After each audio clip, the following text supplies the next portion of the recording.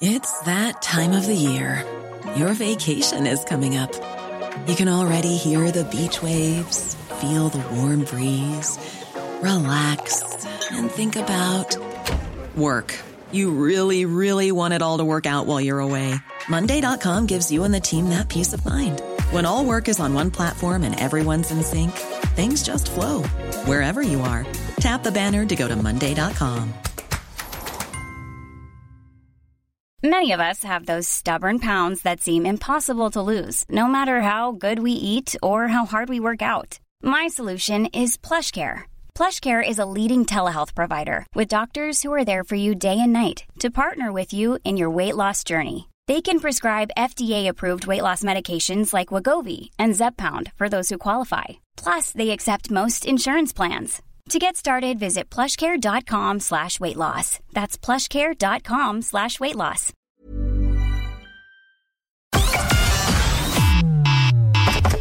Connecting to the big show. In 3, 2, 1.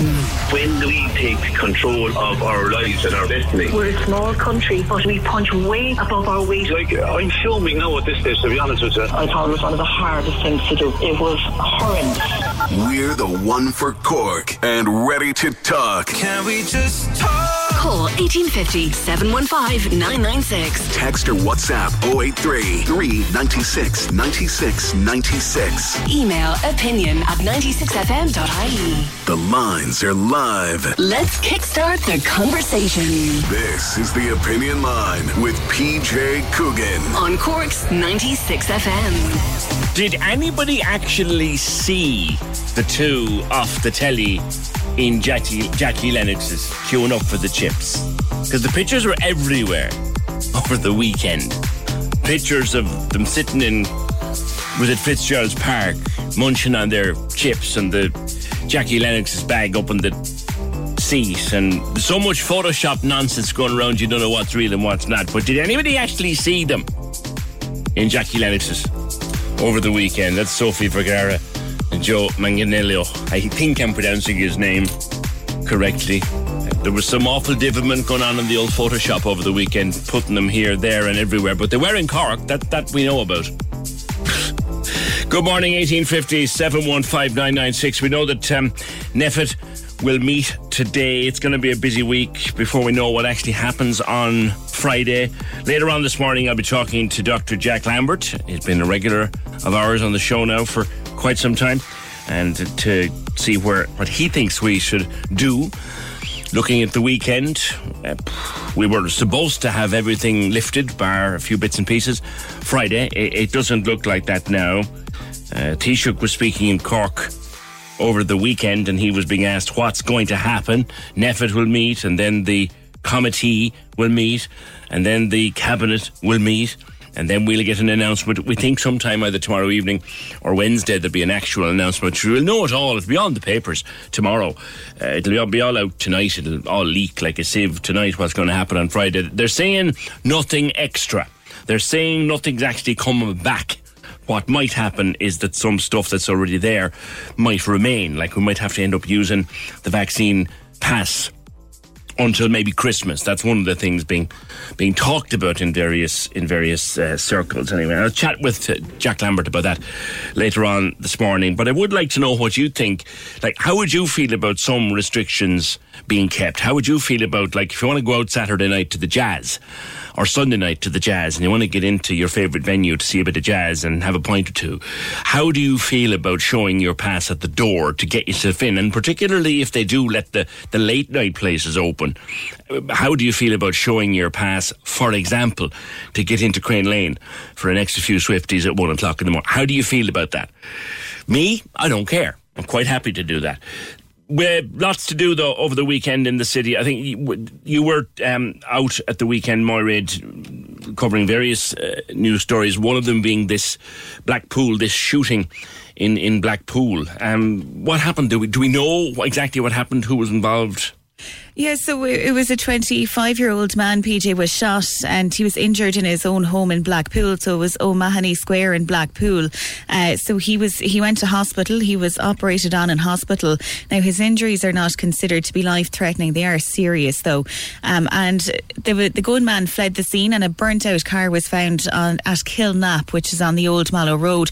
Now, Gardaí are investigating whether this is linked. Could it have been the getaway vehicle for this incident? Now, I got in touch with the guards this morning. They've no further updates, so no arrests have been made. Their investigation's ongoing. It happened shortly after midnight, so Friday night into Saturday morning. But since this local councillor in the area, Councillor Ken O'Flynn, he's hit out at Gardaí, I suppose. So I'll just go through, I suppose, a bit about what Ken O'Flynn has been saying. So he said that Gardaí needed a larger presence in the area, so the Blackpool area. He was speaking to News Talk over the weekend. So he said the locals are in a state of shock, completely understandable. So when one of their own has been shot and injured in this way. He said he met a number of residents at 10 o'clock mass on Saturday morning outside Blackpool Church. They're all talking about it and very upset by what happened.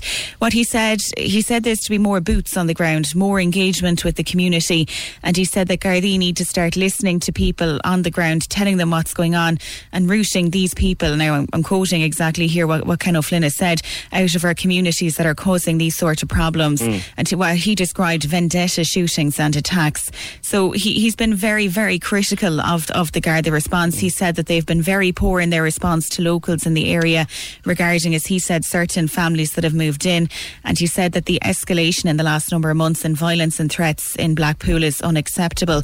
And he said, PJ, that locals are afraid to go out on the street, and he said it's something that's never ever been the case in Blackpool before. He's not the first to say that there's not enough guards in Blackpool, but he went further this weekend, I think it's fair to be said. Absolutely, yeah. He's been very, very critical there of the response. And he said, now the guards, they said that they don't respond to third-party remarks. They haven't responded to what Councillor O'Flynn has said. But yes, as you say, he's been very critical of the Garda response here. And he's just highlighting that locals are coming to him and saying they're afraid to go outside their door. And he went on national radio over the weekend and he condemned what happened and he was very critical there of the response. All right, Mairead, listen, were you out with did you meet the Taoiseach at the weekend on at that Friday. Particular briefing? You did? I did, yes. I was at Penrose Dock there over over by the Dean, the new hotel over there. And I suppose the question of the day really, PJ, was, will Jazz go ahead? He was asked by one reporter, did he have any plans? Because you kind of you get one answer to one question, then you rephrase the question, see if you can get something more. And he said that he thinks he's invited to the opening ceremony. If he's back from Brussels in time, he'll go to that. Now, he did say there's plenty of ways that we can celebrate the Jazz. So yeah, look, I mean, he was quite critical actually of, was it, I'm trying to think who said about, comparing if you go out with a sniffle now to drink driving. Yeah. I think that was Ronan Glynn said that. And he said that those remarks were probably a bit too much, really, to put it that way. But yeah, he said that they're going to listen to the advice from NPHET that they're going to get today. They're going to take it all on board. He wasn't giving too much away. But yeah, so look, hopefully, and I suppose another interesting one that came out over the weekend was analysis of revenue by pub representative bodies. Cork is the worst affected. We've lost 37 pubs since last March. So there are 37 doors closed on. A lot of pubs are family run businesses. Yeah. So 37 closed in Cork. And look, the LVA, they just want reopening to proceed, and as you said yourself, you might mean that you need your COVID pass with you, but so be it. So yeah, so getting used to that, I think, and to be honest with you, I don't see if it means you can get in for a pint and see a bit of music. I don't. This is a personal view, and I don't any problem showing off my pass until I'm told I don't have to anymore. Mairead, thanks very much for that. Yeah, let's have a listen to what the Taoiseach was saying. I'll be talking to Jack Lambert later on this morning, and in fact, later in the week we will be speaking with Dr. David Nabarro at the World Health Organization, talking to him later in the week for the opinion line. But here's what the Taoiseach was saying with regards to what might or might not happen over the next few days. Well, I think I'm not going to preempt what will happen. Government will have to take decisions. There will be advice that will be given to government, obviously, in respect of this, and we will take decisions based on that advice. But I think people have been patient, and I think people overall I think have been exceptional in terms of if we take the entirety of the pandemic into account. The vaccination rates are extremely high in Ireland. That's testament to the people's commitment to science and to the public health advice. And I think people are working very hard in relation to this and have. And, we've had significant restrictions over the last year and a half. So I think people have been patient. I think people understand this pandemic now. They know there has been and will continue to be twists and turns in relation to the disease. But the key point is that we're in a much different position now than we were because of vaccination. It transforms the environment totally. So this is a different approach. I think people have been patient all along the way, and I think whatever happens, people will be patient. We've opened up an awful lot. The economy has come bouncing back in so many sectors. And I think people liked the phased reopening process from early springtime when we opened up different sectors. Thousands of people have come back to work. So that's the good side of the story so far. And I think the bulk of the people have stayed with us during all of those periods. That's what the Taoiseach was saying over the weekend. I will be asking Jack Lambert later this morning the question that is, I think, everybody's asking. Kingston Mills, who was on with me last week, had a theory about why, with such a massive level of vaccination, one of the highest in the EU, why have we got such a dangerous surge going on in our hospitals at the moment? I've also been looking at the numbers with regard to hospitals and beds, and I know why people are panicking, because they don't have the beds. The hospitals are nearly full. This is just a fact. The ICUs are nearly full. There's only 11 beds in ICU in the whole country this morning. There are no spare ICU beds in Cork as we speak, unless one of them became vacant since 11 o'clock last night. Something else that's in the news locally this morning is litter. Now, you didn't need me to tell you. You had the strength of your own eyes during the summer to see the state of the streets of our city early on many mornings, particularly to the morning after the All-Ireland final, for example. The state of the city and our wonderful council workers come out every morning and do a great job and get the place ready and spick and span. But then Eyeball, Irish Business Against Litter, come out today with their latest report. It's their first post-lockdown one. City centre of Cork, Mahon and the North Side considered to be littered to European standards. Conor Horgan of IBAL joins me. Morning, Conor. Hey, good morning. What does littered European standards actually mean? Well, it's Antashka who conduct the surveys for us, and they have a methodology which essentially means that a town is clean or clean to European norms if it's 80% clean. So that would mean that 8 out of every 10 sites that they visit are virtually clear of litter. So that would be the benchmark that we're looking to achieve for all towns. When do they visit? Because there were certain mornings this year, Conor, if they'd visited, we'd have scored better than worse than New Delhi. Do you know what I mean? Well, yeah, the examiners are instructed. You mentioned a match there, I think. I mean, the examiners are instructed not to visit a town under any exceptional circumstances, like there might be a market going on, or there might be the aftermath of a GAA match or something like that. So, their task is to come up with a representative picture of that town or city. Something that has come up, and the details are there for people to see of what is the problem in various areas, but a lot of discarded masks, Conor. Yeah, that's a disappointment. I mean, we did our last survey 10 months ago. That was, I think, in November of last year, and people were using masks back then as well, and we were hoping that people would start using them more responsibly. But this time around, we find a 30% increase in masks on the ground. So, obviously we're still required to use masks, but we're still using disposable ones. We're still dropping them at an alarming rate. And naturally enough, people aren't picking them up.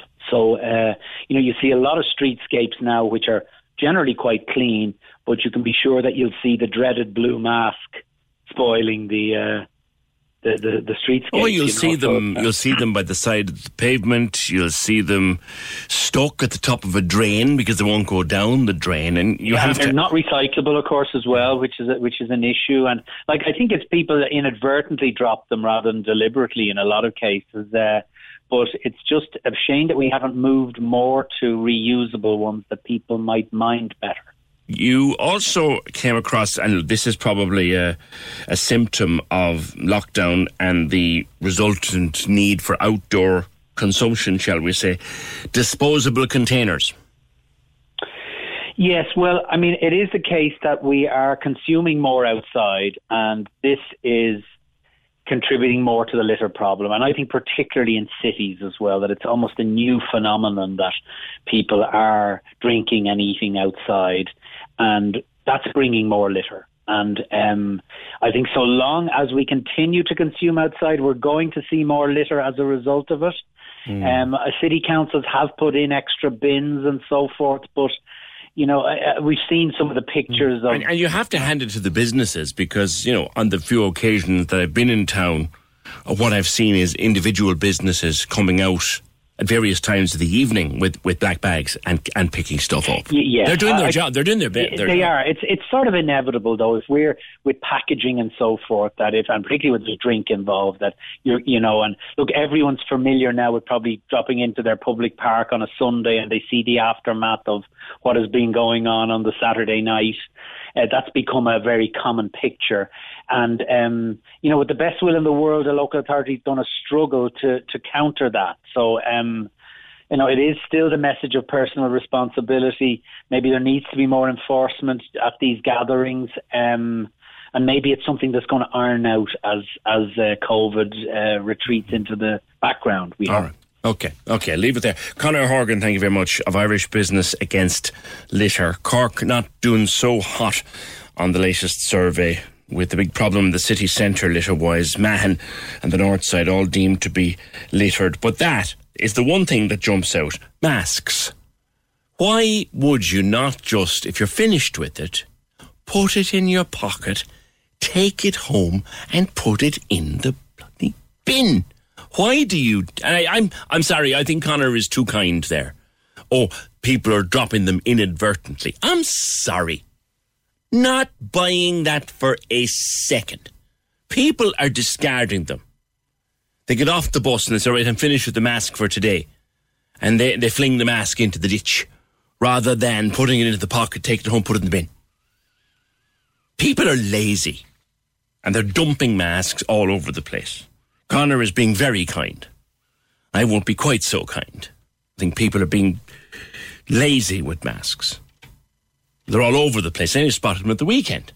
And I was getting off a bus at the weekend. And there they were around the bus stop, in the rain, in the drain. Masks. Take the damn things home. And we're going to be wearing them for a while longer. You're going to have them on public transport after Friday, regardless of what happens. Just take the blasted things home, would you? Does it hurt that much?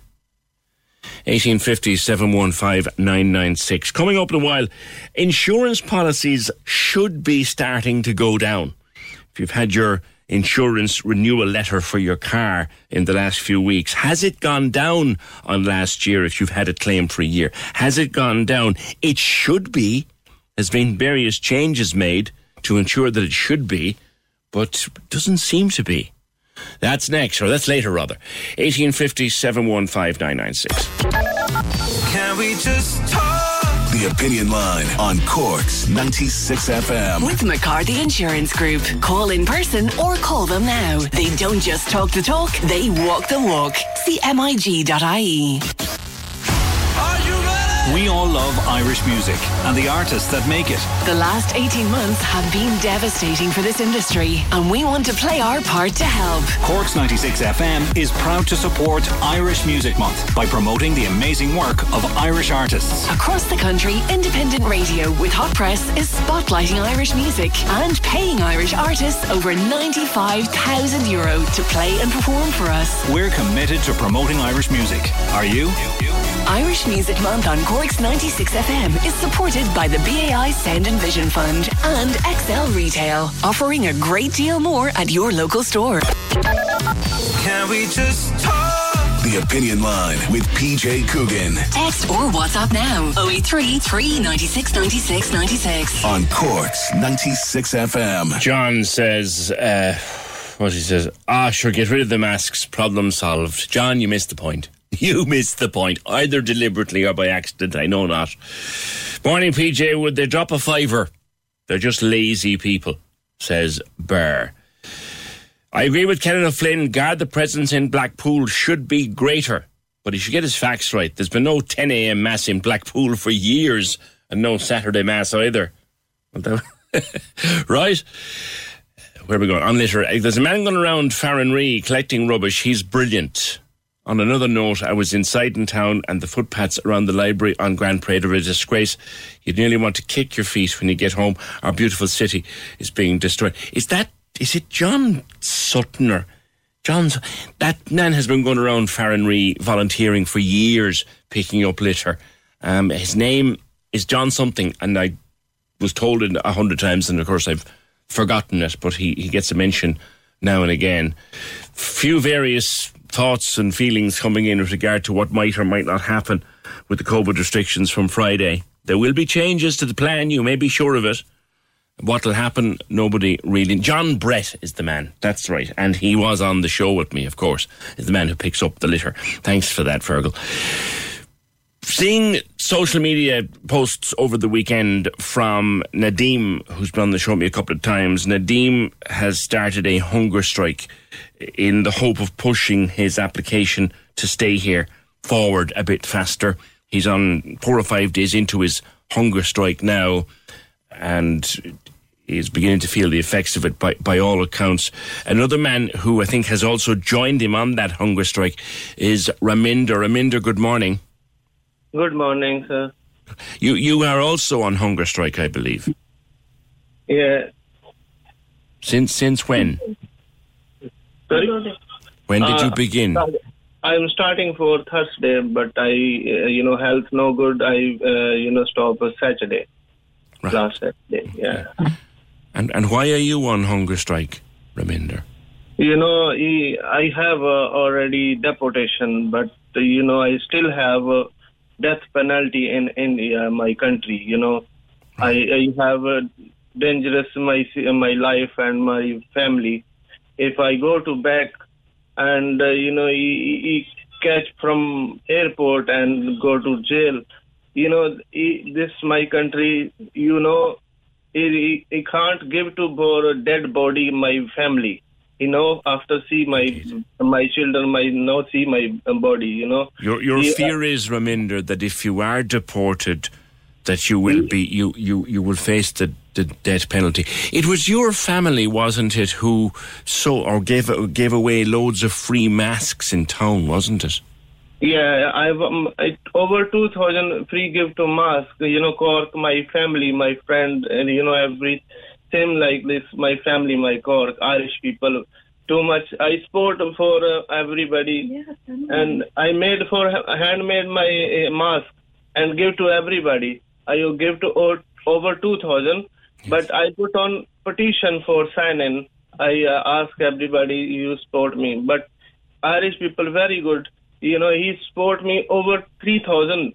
He give to me sign-in for petition. Yes. There is a petition online now to allow other workers like yourself and Nadeem to stay. Nadeem worked on the front line for most of COVID, and you and your family were so gracious and so kind to make all those masks and give them out. Are you scared, Raminder, that they will send you back? Yeah, very scared. My family, very scared. My wife, already go to hospital for doctor. He under depression, too much depression. He eating medicine for depression medicine. Yes. And too many people last time, deport before. Yes. And Yes, I know you have your daughter with you to help you with the English. Yeah. He gathered my daughter. Okay, Sandeep is there with you. Raminder, how are you feeling now, a few days into the hunger strike?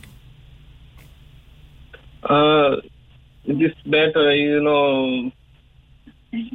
Yeah, better now. Before 2 days I'm now eating, but, I have a little bit kidney problem, and after I little bit start for my family said, you health no proper, eat. Okay. Well, look after yourself, because put your health first. And appreciate that you feel the need to do the hunger strike, but don't jeopardise your health. That would not help anybody, particularly yourself. Raminder, thank you. Raminder Singh, the Singh family who made all those masks and gave them out in town. And thanks to Sandeep there for helping her dad with English. He and Nadeem and others are presently on hunger strike, hoping to get the decision either speeded up in Nadeem's case or in Raminder's case reversed. Raminder is facing deportation, but he believes strongly that if he were to be deported, he would be facing the death penalty back in India. 1850-715-996. Can we just talk?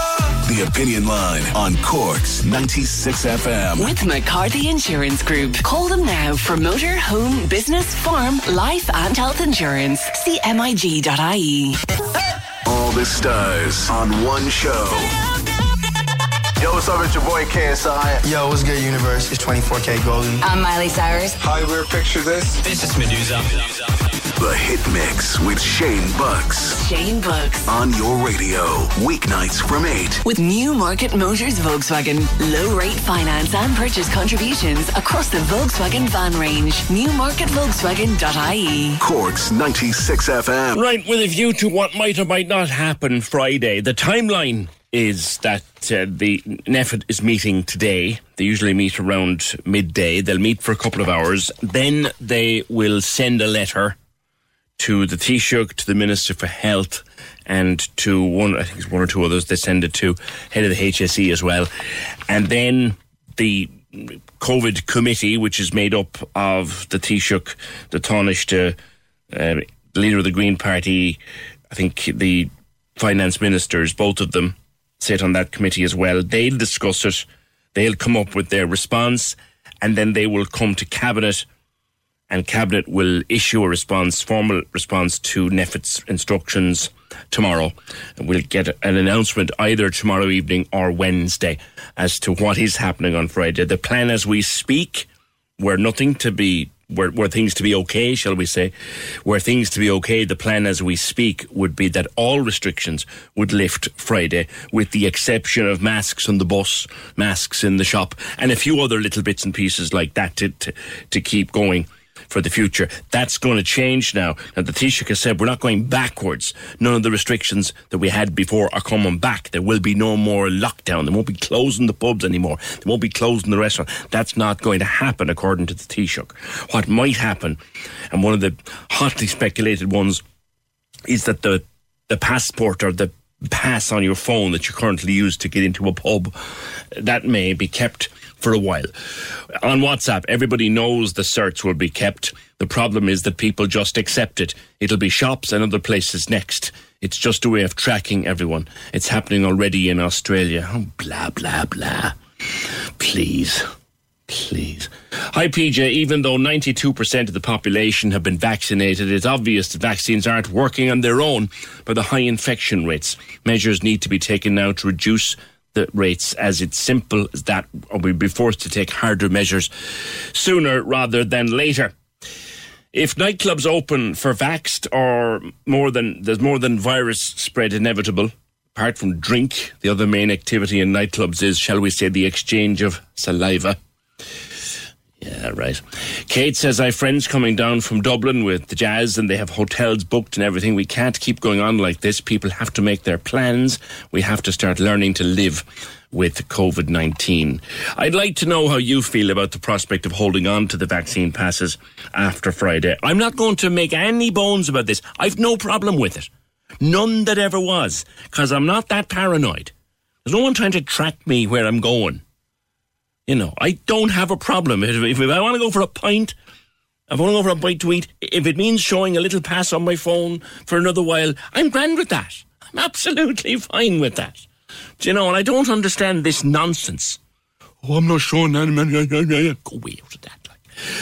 Chances are it'll be kept.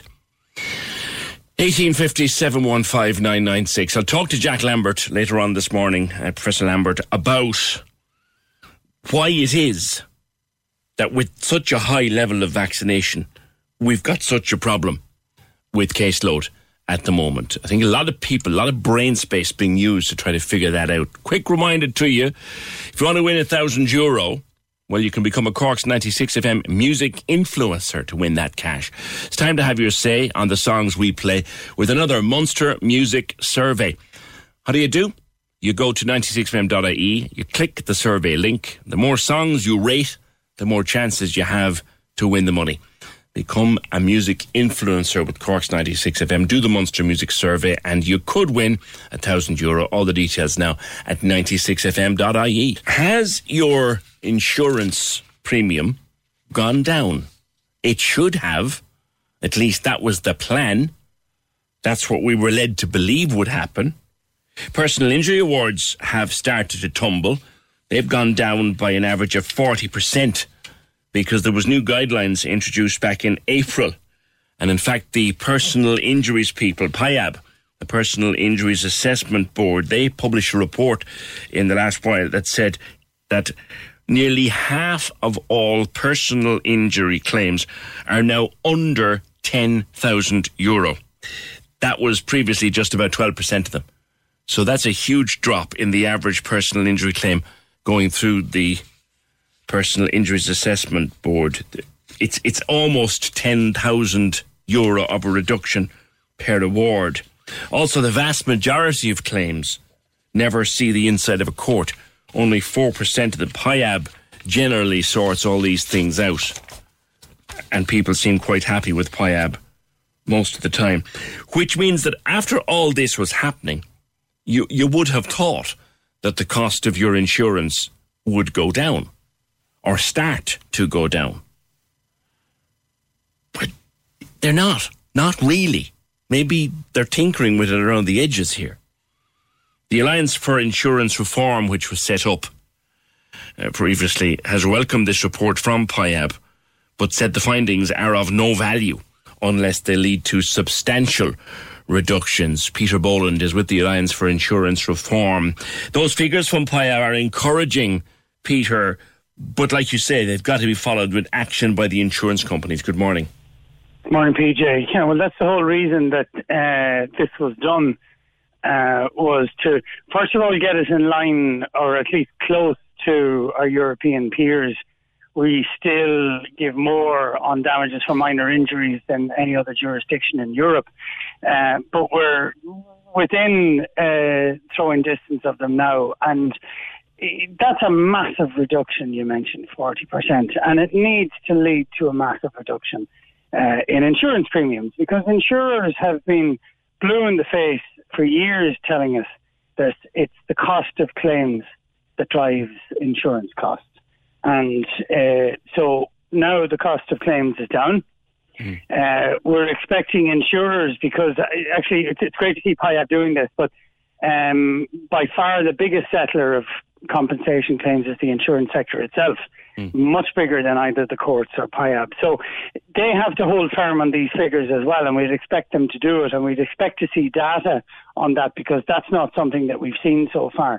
But assuming that they do, then for the long term, the risk associated with every policy, be it motor or liability, is dramatically down in this country. And then, of course, there's a lot of other issues. The number of claims, personal injury claims being put forward every year is dropping dramatically. It has been for the last 10 years. We've had the pandemic with a massive reduction in both economic and social activity. So everything is set fair. And I put it to you this way: if all of those changes and reforms don't deliver lower insurance premiums, then the money has gone straight into the back pocket of insurance companies. We've also had some high-profile court cases in the last week or so in particular, of people who went to court with claims and the judges said, not having this. That's a change. It's great to see it. It's two issues on that. First of all, one swallow doesn't make a summer, and the fact that we're seeing a few is terrific. But, you know, it's the attitude towards the duty of care in the courts which has got us by and large into this stage in the first place. And the second thing is that... Explain that a little for me, Peter, if you would, for listeners. Okay, so essentially, if, say for example, you went into a shop And I've come across an example of this recently. And you're walking backwards down the stairs in the shop talking to your family, and you fall and land on your backside. Now, the vast majority of people would be mortified in a situation like that, but some people choose to sue. And unfortunately what happens is that too many judges apply an absolute duty of care in a situation like that. It was on your premises, somebody got hurt, you're responsible. Now, the average person in the street would look at that and say that's farcical. But that's essentially what is done. So an absolute duty of care is applied. This is a bit like why we have, and I know there are extremes involved in this story, but this is like when you buy a cup of coffee now, you have the warning, contents may be hot. Sorry, I wanted coffee. Of course it's hot. That's what the normal human brain says. But some idiot decides, I didn't know my coffee might be hot, and the court pays out. And here's the real irony of it. We have infantilized our adult population over the last 20 years because of things like that. And sadly, on the other side, what you're seeing is playgrounds, play centres, kids being closed, kids not being allowed to run in the playground at school. I come from a hurling part of the country, and they're no longer allowed to play hurling in the schoolyard, except if it's under supervision by insured people. So we're infantilizing adults and at the same time taking away children's childhood. That's an appalling situation. So the duty of care needs to be adjusted dramatically. Listen, if somebody is injured due to the negligence of somebody else, then they deserve to be compensated in a way that's commensurate with their injuries. That's what insurance is there for, and that's why the laws on duty of care are there as well. If it turns into a system which is simply channeling exaggerated amounts of money to people who don't deserve them, then it's society's loss. And that's where we are at the moment. So we need insurers to pass on the benefit of what's happened so far.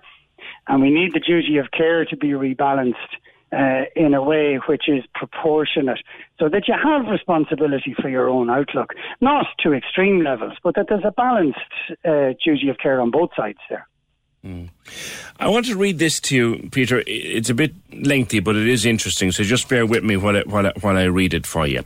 It says, I paid my car insurance last October. 4 weeks ago, I got onto my company to know the renewal. They told me my policy had lapsed. I'd paid in full, €1,000. I said I was driving around carrying people with my cert and my disc, but I know that the police, particularly the traffic corps, can read your plate and issue a charge for no insurance, possibly even without stopping you to make sure of this. They told me that was all they knew and their supervisor was going away for the day. I said, bring back your supervisor or I'll get onto a solicitor. They eventually put back my policy until the end of this month. They also said if I had any accident, I would have been covered. I'm baffled. They also told me they were happy to cover me again. The only explanation I can come to is it was a mistake.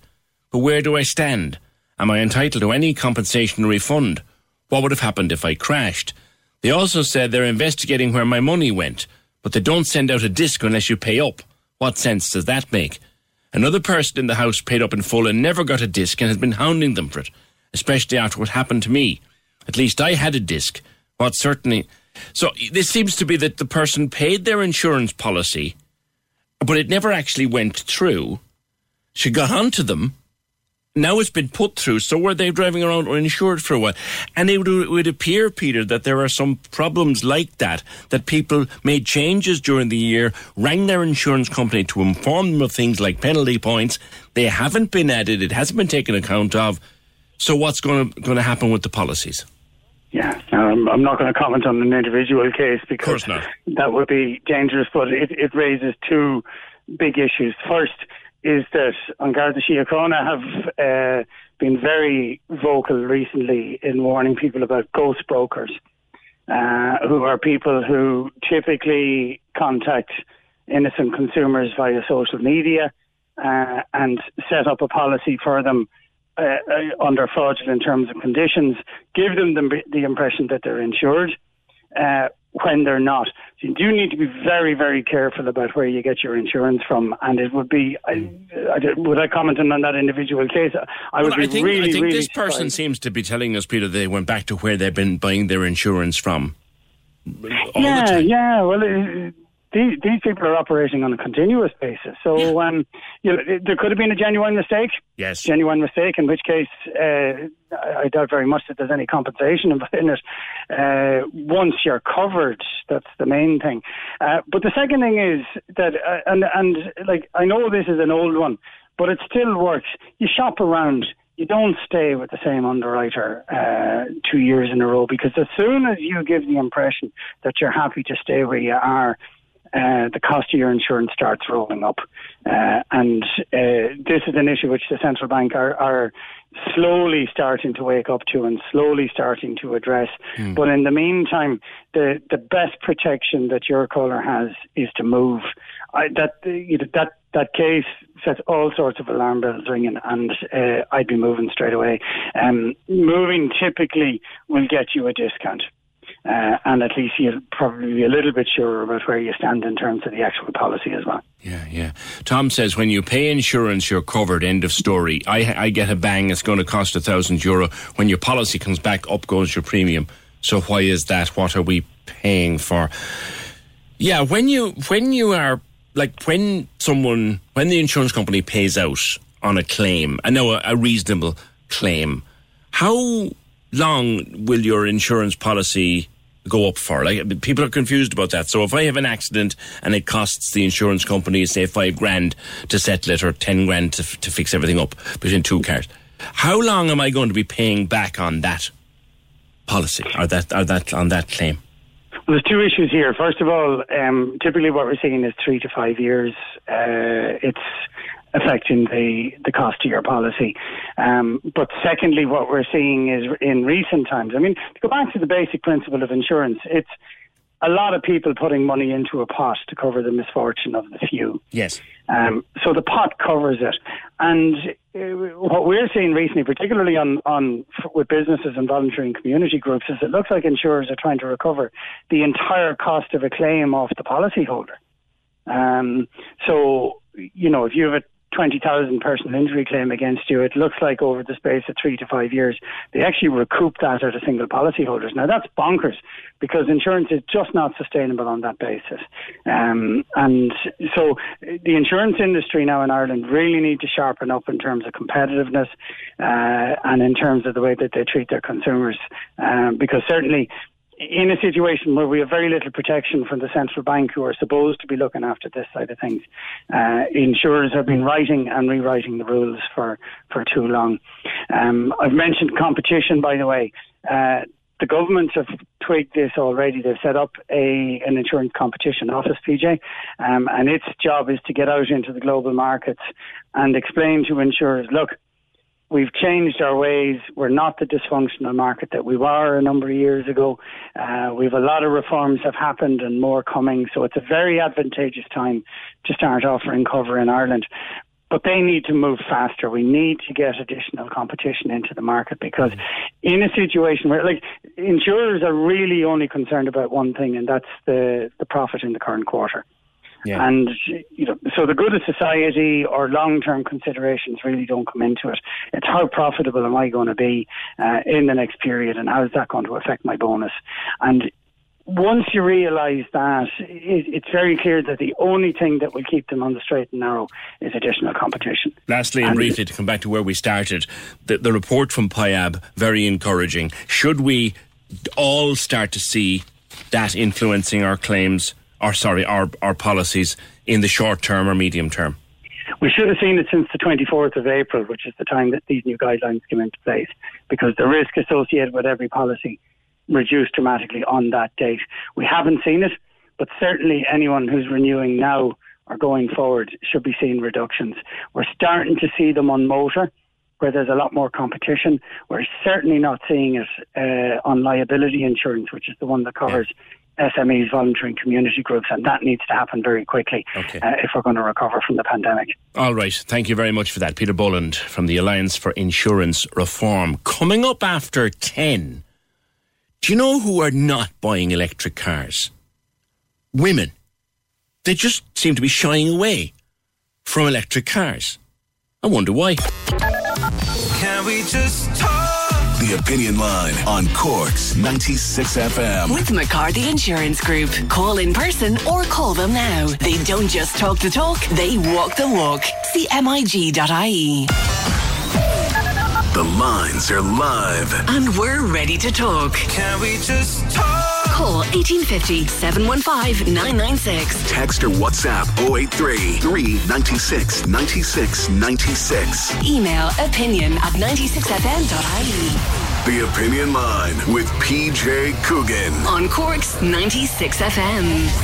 Yeah, after 11 this morning, I'll speak to Dr. Jack Lambert about where we might be headed with regard to COVID and restrictions and NPHET and all of that, and what he thinks about the big question of them all, the biggest question of them all. We have got the highest rates of vaccination among our adult population in the EU, and yet we have a severe problem going on with daily case numbers, and also our hospitals are under an awful lot of pressure.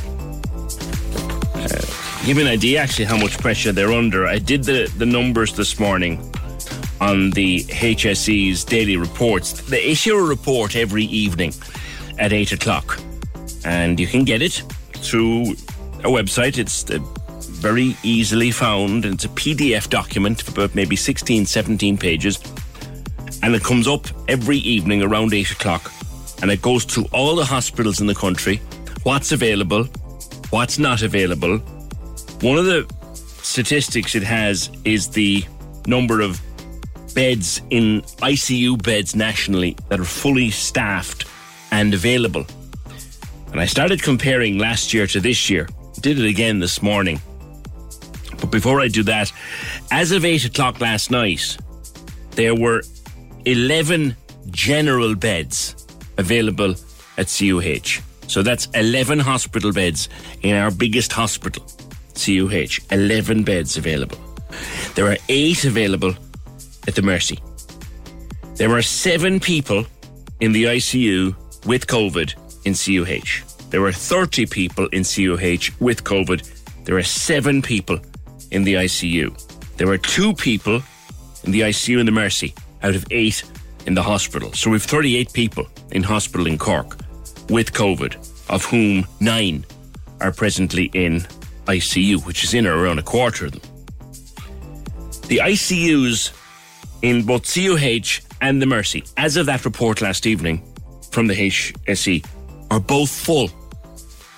Those ICUs both full at the moment. Nationally, as of 8 o'clock last evening, there were 11 beds in ICU. 11. This is why they're panicky. This is why they're worried. This is why they're looking at the weekend and going, Jesus, we have to do something about this. Do you remember all the palaver about a health budget and $1 billion here and $1 billion there and loads more ICUs and all these promises we got and all this nonsense that was talked? It is nonsense. This morning, there were 289 fully staffed ICU critical care beds in the system. 289 fully staffed and fully available, of which there are 11 available, actually free. This time last year, October the 18th, 2020, there were 279 beds. The total number of available fully staffed ICU beds has gone up 10 in 12 months. 10. There is the reason behind the panic and the concern. But we'll come back to it with Dr. Lambert after 11. I mentioned to you before the news, it would appear that women are not buying electric cars. Motoring correspondent Jerry Herbert was tweeting at the weekend that women are 4 times less likely to buy an EV or a hybrid than men. And the gap is widening. Jerry, good morning to you. Good morning, PJ. That's an interesting finding. What are the reasons? It is now. I should probably clarify this. This information comes from Britain's buyacar.co.uk. It's an online car supermarket. So that's their research. Now, I don't have any research to back this up in Ireland. Right. And I've spoke to a few people. We don't seem to capture this information. But anecdotally, I would know as many women driving EVs as I would men. So I'm not sure what my experience says on all of this. But according to their research anyway, women, as you say, they're 4 times less likely to buy an EV or a hybrid. Now, they have various different reasons for this. One of them is obviously the cost. Maybe men probably, traditionally spend more money on cars than women do. And the other thing is what they're looking at is that possibly it's the way the electric cars are marketed. They're very heavily based on technology, and it's the technological aspects of them that's often stressed over other aspects. Maybe this is of less interest to women. But I find it an interesting statistic, particularly, PJ, because women are supposed to make more environmental buying choices than men. I mean, there's lots of surveys that prove this. So I would have thought they'd be more eager to buy hybrids and more eager to buy electric cars than men. But this contradicts that anyway. Yeah, the technology in them. I know that my own wife, Queen Bee, would, if I arrived with an electric car, she'd have a panic attack. Looking at it inside. Now, she would eventually get to grips with it and drive it away like she'd drive any other car. But certainly the technology, the different technology would faze her. Yeah, and I think possibly if it is a case that car manufacturers are stressing this, that probably maybe women perceive it as being more difficult or more of a change than actually it is. So I think it's a lack of understanding as well.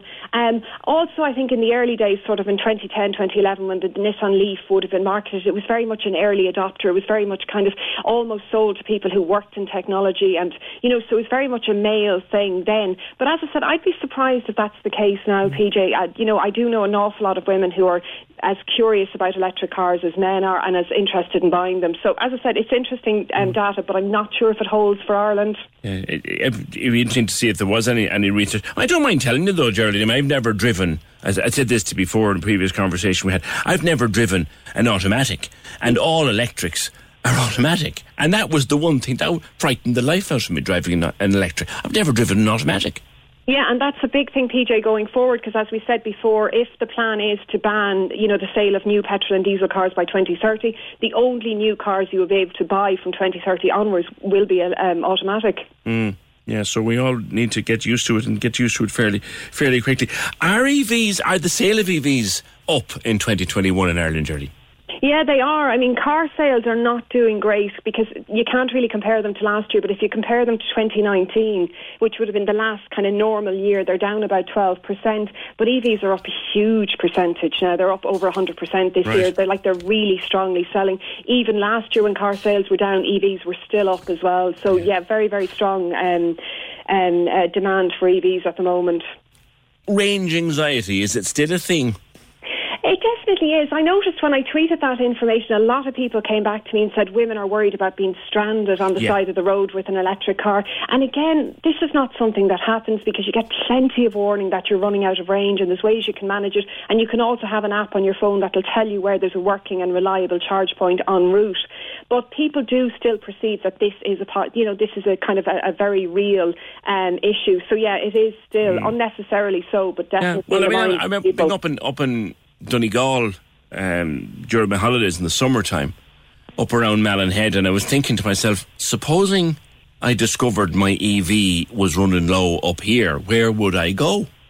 But I suppose you don't run out of petrol up there either. And I mean, I know you'd have more options, but what I'm saying is, PJ, these things don't happen. You don't just suddenly glance at your car and go, oh my God, I'm down to 50 kilometres of range. I had 300 a few minutes ago. It just doesn't happen like that. Right. So, and also, as I said before, the newer EVs have such a good range. 300-400 kilometres now is nothing to get on a single charge. Now, there's the thing with that 300 to 400, and I see they are going up, and a lot of the cars are advertised now with very high range. But is that as it used to be in the early days, Ger? Is that before you turn on the lights, before you turn on the radio, before you turn on the wipers, before you turn on the heating? It is becoming more reliable, I have to say, and I've noticed that they're getting much, much better. And there's various different ways now. There's various different technology that the car companies are using to actually ensure that it is more accurate. So when you turn on these various different things in the car, they don't drain the battery. Yeah. So it is definitely becoming more reliable. Because I know yourself and another motoring journalist that you know, Philip Nolan, they've been driving a lot of electrics lately and driving them with air conditioning on and lights on to see does it affect the range, and they do seem to be improving. Yeah, absolutely. Now, it will affect, and I've noticed some cars are more impacted than others. There's definitely no doubt about that. But again, your own style of driving can extend the range. So if you have to turn these things on, you can also just slow down a bit, put on an eco mode on the car, whatever, and you can compensate quite easily for that. So it's not the issue it used to be. Yeah. So we are definitely buying more. Do you? And you said the women that you know certainly. That's what I found surprising about this. I would definitely know as many female EV drivers as I would male, so I don't see it as being an issue. But that, as I said, I don't have stats to back that up. Okay. All right, Geraldine, leave it there. Geraldine Herbert writes motoring for the Sunday Indo, and indeed wheelsforwomen.ie is the website. The first generation of electric cars were bought by women, but they tended to be enthusiasts in it. I've not driven one. I've thought about it more than once. I've not actually driven one. The automatic thing for me is a big thing. I'd be afraid of my living life. I've never driven. I'm driving since I was 20, 21, and I've never driven an automatic. We were just having this discussion in the office the other day, and Fergal used to drive a big automatic back in the day, and he said the most comfortable car you ever drove. Once you drive an automatic, you'd never want to drive a manual again. I've never driven an automatic, and that's the one thing that would kind of I hate them things. But that's where we're headed now. 1850 715 996. Would you, and particularly I'm reaching out to my female listeners here, would you buy an electric car? Would you drive an electric car? The idea of being caught out in the middle of nowhere with no power, no juice, no battery, would that frighten you? Or as Ger says, the technology is different. Is that our perception? There's an app on your phone tell you where the nearest working charger is. You go into any shopping centre now, there's some working chargers inside there.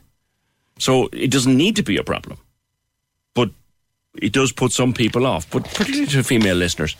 What would be your concerns about driving an electric car? 1850 715 996. Let us look at some comments that are coming in about COVID and masks and all that. And remember, I will ask Jack Lambert later this morning what he thinks might happen, or what he thinks should happen for the weekend, and why it is. Why does he think? I think it's a very important question. Why is it that with such a high degree of vaccination in the country, that we have such a serious surge in case numbers? Why is that happening at this moment? Kingston Mills said on the Opinion Line last week that it could have something to do with the border and the situation in the UK and the fact that the north of Ireland has still got a serious problem. Could that be an issue? I'll ask Jack Lambert that. This message says, I'm asthmatic. I've been cleaning right through the pandemic, emptying bins full of used masks, picking up used gloves and masks off of floors. They avoided the bonus payment by scaring us with this new lack of restrictions. So no bonus that you can count on. Aaron says it's the same story every year when it comes to this time of year with the hospitals. Nothing has changed over the past 10 years. Yeah, you're not wrong. Susan says I've no problem wearing a mask or showing my cert. If everyone else wore a mask and wore it properly, maybe figures wouldn't be so high.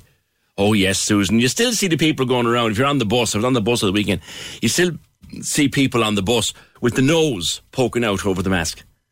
But that's not supposed to be, that's not how you wear it. So the mask over, and they pull the nose is sticking out over the mask. But that's not how you wear the mask. God almighty, how long more do we have to do this for? Yvonne says, hey PJ, no bother with COVID pass either. In fact, I'm quite happy with it. I'd like to know, beyond the 22nd of October, are secondary schools allowed to stop having masks or allowed lockers? My son's school don't allow lockers, even though the two other secondary schools in the area do. It's nuts. The kids are glued to each other during the day, but not allowed lockers in a very wide, spacious area where the lockers are. Any light we could shed on that would be great. 1850 715 996. Can we just talk? The Opinion Line on Cork's 96 FM. With McCarthy Insurance Group. Call them now for motor, home, business, farm, life and health insurance. See mig.ie. This is an interview that we did last week in part of Mental Health Week, but we've been within budget and all of those such things. We haven't got to use it until today, so it's a few days old. So just in case you think it might be out of date, it's just been held back in the system because we were busy. But you remember Claire Shine? She's the Cork soccer star. Played with Cork City, plays now with Glasgow City. And indeed, she's an Irish international. Claire has been very open about her battles with her mental health. She had a terrible setback in 2020. She actually went missing at one point, and everybody was really scared for her. But eventually she was found safe and well, and she had treatment, and she looked after herself and minded her mental health, and now she's in good old form. But I wanted to talk to her for Mental Health Awareness Week. So I did. Claire Shine, thanks for being with us on the Opinion Line. I suppose the most important question to ask you, Claire, is how are you? I know you had a bad setback recently. How are you doing? I'm doing very well, actually. It's taken a while over the last year to kind of get back on my feet, but definitely over the last couple of months I've been able to do so. Just changing little things to my lifestyle has made a massive difference, and I'm definitely feeling a lot more positive and much better. Yeah, you were in a bad old place June of 2020. We were all worried about you. I know. It was a very scary time, not only for me, but for a lot of people, back home in Cork. I received a lot of messages and people looking out for me to see if everything was okay, if they could do anything for me. But, it was one of those moments where I just felt like I had nobody. And coming from a dressing room full of people who love me and a family and friends who love me, and feeling like I'm all alone is something that I found really hard to deal with. It's part of having a good mental health is being able to speak to people and open up and be honest about how you're feeling, and that was just a place that I wasn't in. I feel like back then I was very closed. It was the second time this had kind of happened to me, and I felt like I let myself down a little bit, and how I got back to this place, and if there was a way that I could have changed it, but there wasn't. And I'm just lucky and grateful to be in the position I am now and to be able to come out of such a dark place. It must be a very strange and frightening sensation to know, like you said, that there are so many people in the world who love you, who support you, who believe in you, yet you can't bring yourself within yourself to appreciate that. That's a dark corner, Claire. Yeah, it is, and it's really scary, and I know a lot of people have been through it. I walk in to the dressing room and I see all my friends and see everybody, and they're all laughing and joking and smiling, and I always have a smile on my face too, but inside I was extremely depressed, and in certain ways I didn't even want to be there, which is devastating, because I'm one of the lucky ones who get to do what I love every single day, and not being happy and not being able to enjoy that is just, it's devastating. But I can see that now. But whereas back then, I wasn't in a mindset where I was happy at all in what I was doing and who I was with, and being a professional footballer is something I've dreamed of since I was 5 years old. And then I got into the position and the situation, and I couldn't enjoy it. I wasn't happy myself, which is probably one of the main reasons. And I just lacked that. It really does define how it's an illness, doesn't it? In that, there was no reason in logic for you to be as unhappy as you were, and yet you were. Of course. I do what I love every single day. I get up, I go training. Of course, there's some days that are harder than others. And back then it was just constant. It was just every single day I was like, I don't want to do this anymore. I don't want to do this anymore. And it just got back, my mindset then changed, and I didn't want to be here anymore, and I just couldn't grasp that. I just found it really hard to deal with. When you go down this dark hole, and it's very, very hard to come out of. But yeah, as well as part of my mental health, I have an addiction with alcohol, and I'm down that slippery slope. I've loved alcohol since the minute it touched my lips when I was quite young. What age were you? 16. When I first had my first drink. How long did it take to get into trouble with drink? I was 23 when I first went in and got help from it. I was playing for Glasgow City at the time, and they could really see it in me. There was a couple of occasions I turned up to games from the night before and smelling of drink and even still drunk, and which is just not acceptable. I had girls in that dressing room who really looked up to me, and I was turning up in this stage. It was just something I had no control over. I was powerless in that sense. It was like it completely just took over me, and I had no say really in what I was doing. And in that point in my life, it was Cork City who referred me to Andrew, who was the fella who really looked after me inside in the treatment centre in Douglas. It's a drug and alcohol centre. It's more of a lifestyle change in my eyes. Planning for your next trip? Elevate your travel style with Quince. Quince has all the jet-setting essentials you'll want for your next getaway, like European linen, premium luggage options, buttery soft Italian leather bags, and so much more. And is all priced at 50 to 80% less than similar brands. Plus, Quince only works with factories that use safe and ethical manufacturing practices. Pack your bags with high-quality essentials you'll be wearing for vacations to come with Quince. Go to quince.com/pack for free shipping and 365-day returns. He taught me things I didn't know about myself, and self-control, and to be able to kind of do things without alcohol, not revolving around it, and enjoying the simple things in life, which was the first time I have ever been able to do that. It was a scary time. It went on for years, but to be able to come to terms with it and to be in the position I am today, I'm grateful for Cork City for putting me in touch with Andrew and starting off my recovery program. Yeah. Your first thoughts of ending your life came in 2018. Yeah. Well, when I was 18, I was in Pieta House.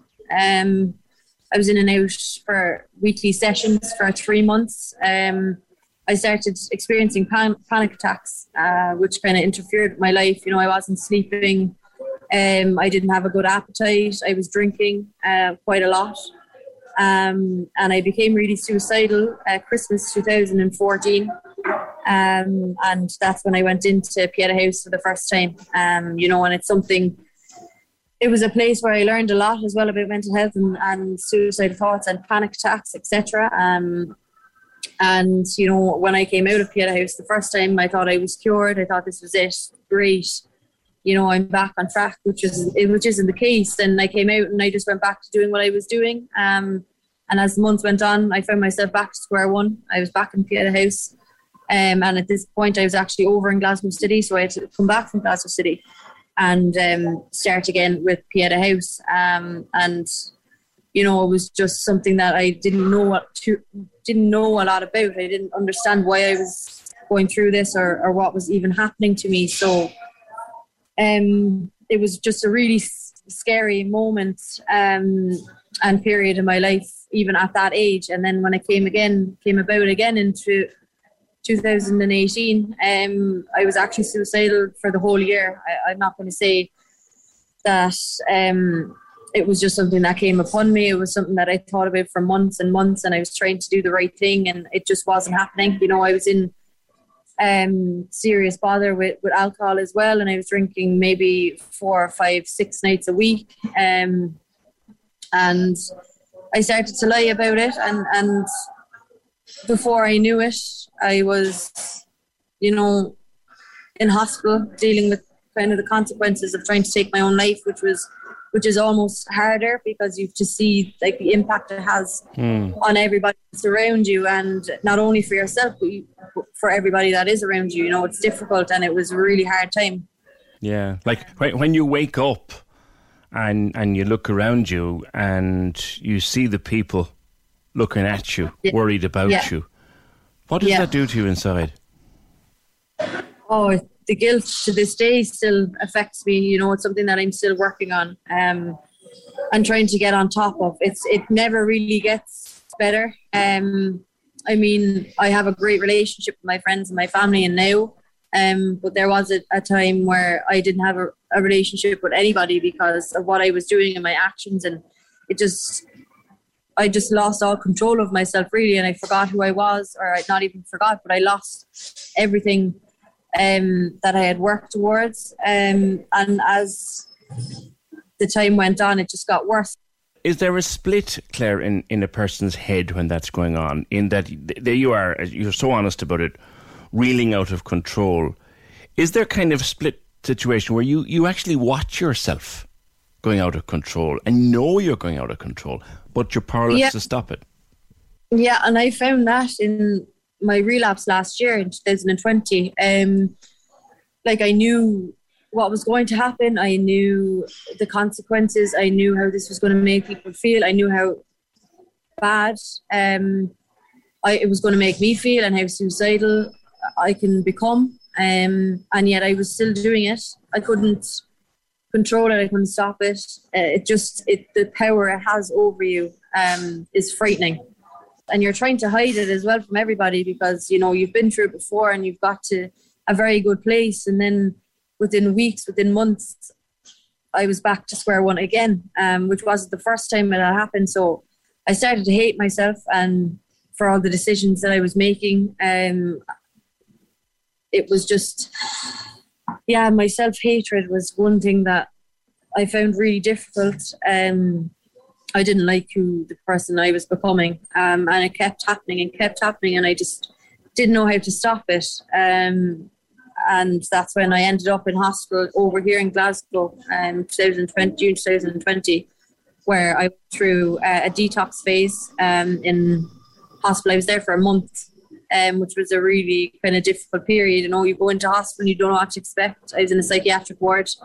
And not only do you have to kind of deal with your problems, but you have to be able to manage the 20 other patients that are in there too, because you don't want to trigger them. They don't want to trigger you. So it's hard to kind of build relationships, which I actually managed to do after a number of days that I was in there, learning from people who have been dealing with these issues their whole lives, a lot older than me, and being able to see or listen to them and knowing that I'm still young and I can still put it right was a massive changing point in my life. And now that you are well again, and we hope that continues, Glasgow City and before it Cork City, they've both been extraordinarily kind to you, even in your darkest moments. Yeah, they have. Absolutely, they have, especially over here in Glasgow City, they've seen me at my best and they've seen me at my worst, and they've never given up on me. How important is that, Claire? It's so important to have a good support system around you, and it's the best it's ever been in my life at the moment. I've constantly got people who I'm in touch with, if I'm having a bad day, and, I can reach out to my teammates now and let them know. And, once I do get it off my chest, the day becomes to be a lot brighter, and I'm glad and thankful that I am in this position, to be able to speak about it and to be open and to have that platform to be able to help other people as well, which is a massive part of my recovery too, to be able to help people and open up and let people, and to be able to relate to people. And for people who were desperately worried about you last year, it was an indication of just how well regarded you are, that it was Vera Pauw's tweet told us you were okay. Like the international manager is tweeting to let people know you're okay. That's the level of respect in which you're held. How does that feel? Yeah. It's crazy. I touched on it earlier, how all these people were tweeting and it was everywhere. It was all over social media, the messages that I had, and I still felt like I didn't have anybody. And that's how powerful it can be at times. Wow. Where, I had just got my first start for Ireland in that March, in that February. And then a couple of weeks later, I was in a relapse that I used to have nightmares over. And it's just so quickly how it was able to turn around. And now I can kind of appreciate and understand where people were coming from, where they do have this respect for me and I have that respect for them. It works both ways. And I'm just grateful to have that many people behind me and to help me. And I know that, and I can see that now. And I just like to be able to remind myself that I do have a lot of support behind me, no matter if it's good or if it's bad. If I'm doing good or if I'm doing bad, there's always people there. And it's nice to have that Cork kind of background behind me as well, You're a mental health ambassador as well with your club.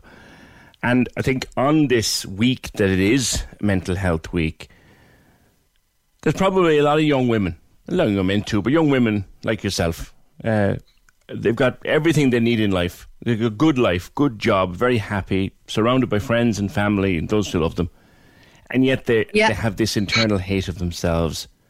What advice, if any, can you give them, Claire, as someone who has been there and only recently?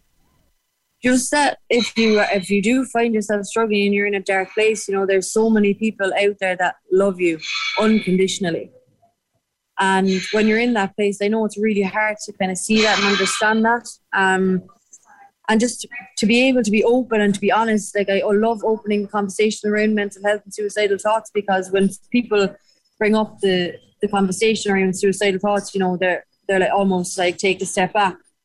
They don't understand it. They don't get it. They don't see it as something that happens like every day, whereas it is something that happens every single day. And the amount of people that are taking their own lives everywhere in the world, male, female, kids, adults, it's happening. And the more we get the message out that it's okay not to be okay, and to be able to be open and honest and have the support around you is just so important. Especially being able to, like I speak to my teammates all the time, and I'm lucky to be in that environment, but there's people who don't, and being able to open up to their friends or their family is just really important. And I would encourage anybody to do it, no matter how small they think it is. Like in your life, it's a big thing, and that you're so brave to be able to open up and to be honest.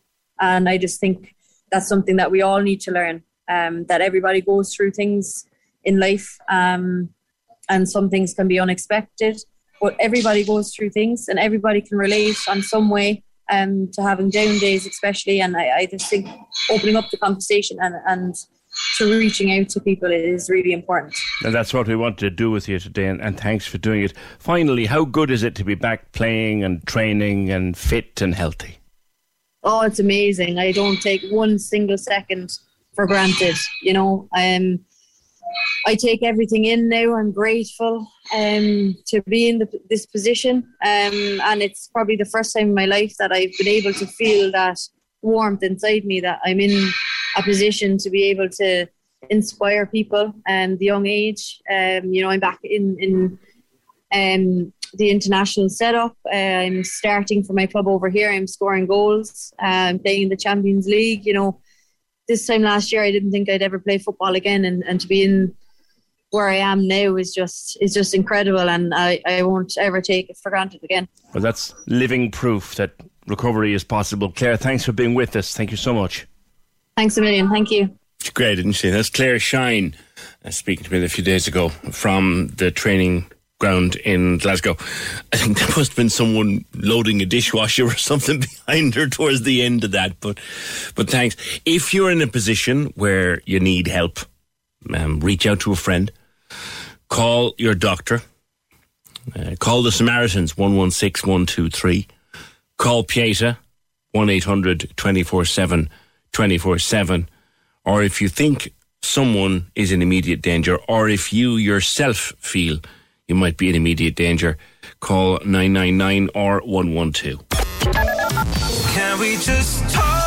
The Opinion Line on Cork's 96 FM. With McCarthy Insurance Group. Call in person or call them now. They don't just talk the talk, they walk the walk. See MIG.ie. Access all areas on Cork's 96 FM. Your guide to nightlife on Leeside. Hi, it's Michael here with an update on Cork's entertainment. The third concert in the Spotlight Chamber Music Series at Triskel Christchurch will feature some of the most distinguished string instrumentalists in Ireland. It takes place on Saturday 13th of November at 1 p.m. Access all areas. Pauline Scanlon and the Whileaways interpret the music of one of the greatest songwriters of our time with Bird on the Wire as they celebrate many of Leonard Cohen's best-loved works. It's a show taking place as part of the Guinness Jazz Festival on Wednesday 27th of October at Cork Opera House. Access all areas. Feel free to let us know at Access All Areas if you have a show, play, exhibition or gig coming up, or any live streaming events by emailing us at aaa@96fm.ie. Access all areas. Your guide to nightlife on Leeside. On Cork's 96 FM. The Opinion Line with PJ Coogan. Text or WhatsApp now. 083 396 96 96. On Cork's 96 FM. A few of your comments on the electric vehicles and this survey from the UK, which Ger Herbert was very keen to point that out. There's no corresponding survey done here yet, but in the UK they reckon that women are shying away from buying electric vehicles. Of course, by 2030, they want us all to be driving electric vehicles. I had an electric car in 2011. Fabulous car to drive, but the lack of charge points in the city was ridiculous. I'm gone back to diesel, says that message. A lot of people would have nothing to do with EVs or hybrids. They can be troublesome. Parts are expensive and the battery needs replacement along the way. You hear all this from mechanics. They're also expensive. That's from Ed. And Jean says, hi PJ, listening to you this morning about electric cars. It's all well and good for the government to say they want everyone driving electric cars. What they're not taking into account is the electricity network can barely cope with the load it has right now. Never mind adding EV cars that need to be charged all the time. The network needs to be sorted out first. Myself, I drive a hybrid Toyota, says Jean. That's actually one of the things that those pushing us towards electric cars. And look, we get it, right? We get it. We have to change the way we drive. We have to change the way we consume fossil fuels and preferably consume as little as possible, if eventually none at all. That's fine. That's fine. But the most practical thing on the road, I have a buddy who drives one, the most practical thing on the road is the actual hybrid. The car that has a little petrol engine and a battery and it charges itself and all this kind of thing. It's self-charging, it's a hybrid car, it runs They seem to be a mighty little yoke. Grand little thing. Lots of them around. But the climate people want them gone too, like. I don't know. I just don't get it. I'm sorry. Like, hybrids take loads and loads and loads of crap out of the air. So why can't we... I don't know. Later on, as well as talking to Jack Lambert in the last hour today, I will also be speaking to Brian O'Donovan. Brian's from Cork, and of course Brian has become a household name in the last few years, covering the Washington beat for RTE as their Washington correspondent, and indeed traipsing around America, chasing Donald Trump here, there and everywhere, and many other great stories from across the States. He's written a book, it's a fine book, called 4 Years in the Cauldron, about his time working as RTE correspondent. And Brian is a lad that worked on the ground here with myself and Fiona over the years in radio, and indeed in his early days in television. So look forward to chatting to Brian between 11 and midday today. The Chadwicks Group has launched a piece of research into the tradespeople of Ireland. Builders and plumbers and electricians and carpenters and masons and all those wonderful people without whom our houses would fall down. 1 in 5 of them have said they work through illness so they don't fall behind on a job. 3/4 of them tried to change their lifestyle over the past couple of years, but just under half of them regularly suffer aches and pains. I think it would probably go with working in all weathers. Hard physical work in all weathers would probably not be good for your back. But Chadwicks have got an initiative going for them. Seamus Kennedy is senior physiotherapist with Sports Physio Ireland, and he joins me. Seamus, good morning. PJ, how are we getting on? Good. It's hardly surprising, I suppose, that your average block layer or carpenter or plumber would suffer back pain, given that they work in all weathers at all times of the year. Absolutely, yeah. I mean, it's definitely a physically demanding job, I suppose, and probably not too bad in the summertime. A lot of people would like the idea of being, out inside and not stuck in an office or something, but definitely in the winter months, it's a tough job. Probably starts off easy enough for the younger generation, and then as the years clock up, there'll be a lot of wear and tear, and there's no easy way around it, I suppose. You can't avoid the physical work, I suppose, really, but there would be a lot of them, I suppose, suffering, some kind of pain, back, knee pain, elbows, shoulders. General wear and tear on those parts of the body. So what can be done to help them? I suppose, well, the one good thing at the moment is Chadwicks. I think this is their second year doing the national tradesperson check. So they've obviously got nationwide, any tradespeople can go in for free. I think it's 15-minute checkup. I suppose that's kind of the first thing they can do. Get in there. It's only 15 minutes. As they were saying, like a lot of tradespeople now are working, up into, I think it's over 60 hours a week, a lot of them. And you're spending a lot of time probably in the van traveling around the country. So they probably don't have as much time as a lot of people. But that's definitely, I suppose, the first initiative they can do, get on board with that. And then ourselves, with Chadwicks, we've put together some kind of flexi time stretch routines and stuff. It's quite popular now over in the States and over in Australia and some of the big sites and stuff, where they do kind of similar to I suppose a sporting environment. They do a warm up or something in the morning, and they do that on the big sites now. It's kind of like a 10 or 15 minute thing. Well, before you go out on site, you'd warm up the body. Exactly, yeah. No, it'll probably take a while to get it on board in Ireland. Lads are probably be looking at each other doing stretches in the morning, thinking, "Jesus, do we have to do this?" Like, but I'd say it might take a while to get it on board, but it's definitely kind of an idea, I suppose. An idea to get going anyway. Yeah, heavy physical exercise. You would stretch before doing heavy duty exercise. So if you're going to be carrying hods of bricks around and planks of timber, it seems logical that you would stretch the body, particularly on a cold winter's morning.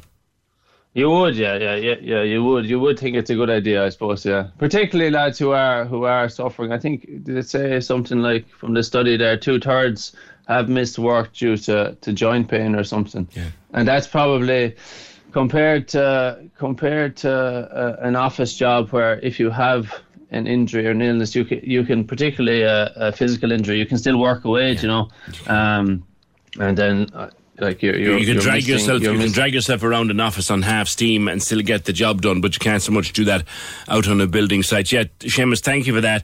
Those 2 days, that's Seamus Kennedy, who's a senior physiotherapist with Sports Physio Ireland. They're involved in this initiative with Chadwicks, and there are 2 days for tradespeople out at Cork Builders Providers out in Togher. Morning, lads. I know they listen. And morning to Chris and the Flying Burrito. I know he listens. Cork Builders Providers, they're out there on Wednesday the 27th and Thursday the 28th for those 15-minute health checks for tradespeople. Can we just talk? The Opinion Line on Cork's 96 FM. With McCarthy Insurance Group. Call them now for motor, home, business, farm, life and health insurance. See MIG.ie. The lines are live. And we're ready to talk. Can we just talk? Call 1850 715 996. Text or WhatsApp 083 396 96 96. Email opinion@96fm.ie. The Opinion Line with PJ Coogan on Cork's 96 FM. Yeah, a lot of love in the room for Claire Shine. She's such an inspiration for young people, says Dee. She's amazing for talking so openly about her experiences. Well done to Claire Shine, an inspiration on and off the field, says Mick Nugent, and some more stuff coming in about her. Just an awful lot of love in the room for Claire Shine, and thanks to Claire for speaking to us so openly about her mental health issues, and good luck to her in her continued career at Glasgow City and of course with the Irish international squad. 1850 715 996. Now, your newspapers this morning, various different angles on the COVID situation and what might or might not happen on Friday. The Irish Times tells us that the Health Service executive says it has no immediate plans to deploy surge capacity in response to increasing pressure on intensive care beds. We know from the official figures from HSE there were now only 11, or there were only 11 as of 8 o'clock last night, 11 available ICU beds in the system. And 17 hospitals had no free beds in their ICUs, including CUH and Mercy. Those figures as of 11 o'clock last night, but HSE says it has no intention at this point to deploy surge capacity. Also in the Independent then today, we read that hospitals are bracing for a spike in people being hospitalised as NPHET meets to discuss the easing of restrictions. Now, it would have been a formality if things had started to go or continued to go according to plan. It would have been a mere formality that the rest of existing restrictions, with the exception of wearing masks on the bus and masks in the shop and a few other things like that, they would all have been dropped as of Friday. We now know that's not going to happen. The Taoiseach, speaking at the weekend, was insisting that we will not go backwards and that we will not reimpose restrictions that were lifted previously. He wasn't inclined to go further than that, though. Well, I think I'm not going to preempt what will happen. Government will have to take decisions. There will be advice that will be given to government, obviously, in respect of this, and we will take decisions based on that advice. But I think people have been patient, and I think people overall, I think have been exceptional in terms of if we take the entirety of the pandemic into account. There you go. That's what he was saying, preempting nothing, which of course he can't. NPHET will meet today. They will issue a letter, as they always do, and then the Cabinet subcommittee will meet, and then the Cabinet itself will meet, and we'll know by this time tomorrow probably, or at the earliest, or the latest rather, into Wednesday, what's going to happen Friday. But the big question is, we've got one of the highest uptakes of vaccine in all of Europe, possibly the highest per head of population, and yet we've got this very worrying increase in the caseload. Let me bring in a man who's been a regular contributor to the Opinion Line throughout the pandemic, and we've come to rely on him very heavily for good common sense in this regard, and that is Dr. Jack Lambert from the UCD School of Medicine. Jack, good morning. Good morning. Good to speak with you again. Can you maybe address that question, Jack? Like, we have such a high vaccine uptake, and yet we have a worrying increase in the figures. Right. Well, I think the issue is the government's kind of said to the Irish public, if we can just get to 95% vaccination, the world will be a better place. We can throw away all of our restrictions and get back to normal. And that's been kind of the message, I think, that's been given to delay, kind of getting back to normal that many other countries have done. And I think that's the wrong message. Vaccines are hugely important, but all the other stuff is important as well. So having testing, having use of face masks, social distancing, hand washing, and reconfiguring places, public places to make them safer, better ventilation. This is going to be part of our lifestyle moving forward. And then pushing that we're out of ICU beds. This is a problem that has existed for 10 years. So I'm not saying that changes things. And most of the beds right now that are filled up, they're not with COVID patients. So there's a huge issue in terms of the strategy that's been used and developing a plan for a healthy island in terms of the hospitals, beds, in terms of the community, services even before COVID. So I just think, saying, we can't reopen because, there's not enough ICU beds. We've never done that for flu. We've never done that for any other infectious disease. We need a living with COVID plan. We've never developed a living with COVID plan. We've always had a reactionary plan. Wait till Friday and you'll be told what the next steps are. That's not a plan. That's a lack of a plan. You wrote, and we discussed it in an article several months ago, as to how you would see a wise way of going forward. The Taoiseach has said there at the weekend, we won't be going backwards, but we may have to pause. Would you agree with him? No, I don't think you should have to pause. I think you should actually just, maybe you have to put a few more safeguards into place. Maybe wearing masks in indoor facilities, when in certain situations. Maybe requiring the COVID passport, for certain indoor activities. I mean, the virus is going to increase. It's a given, okay?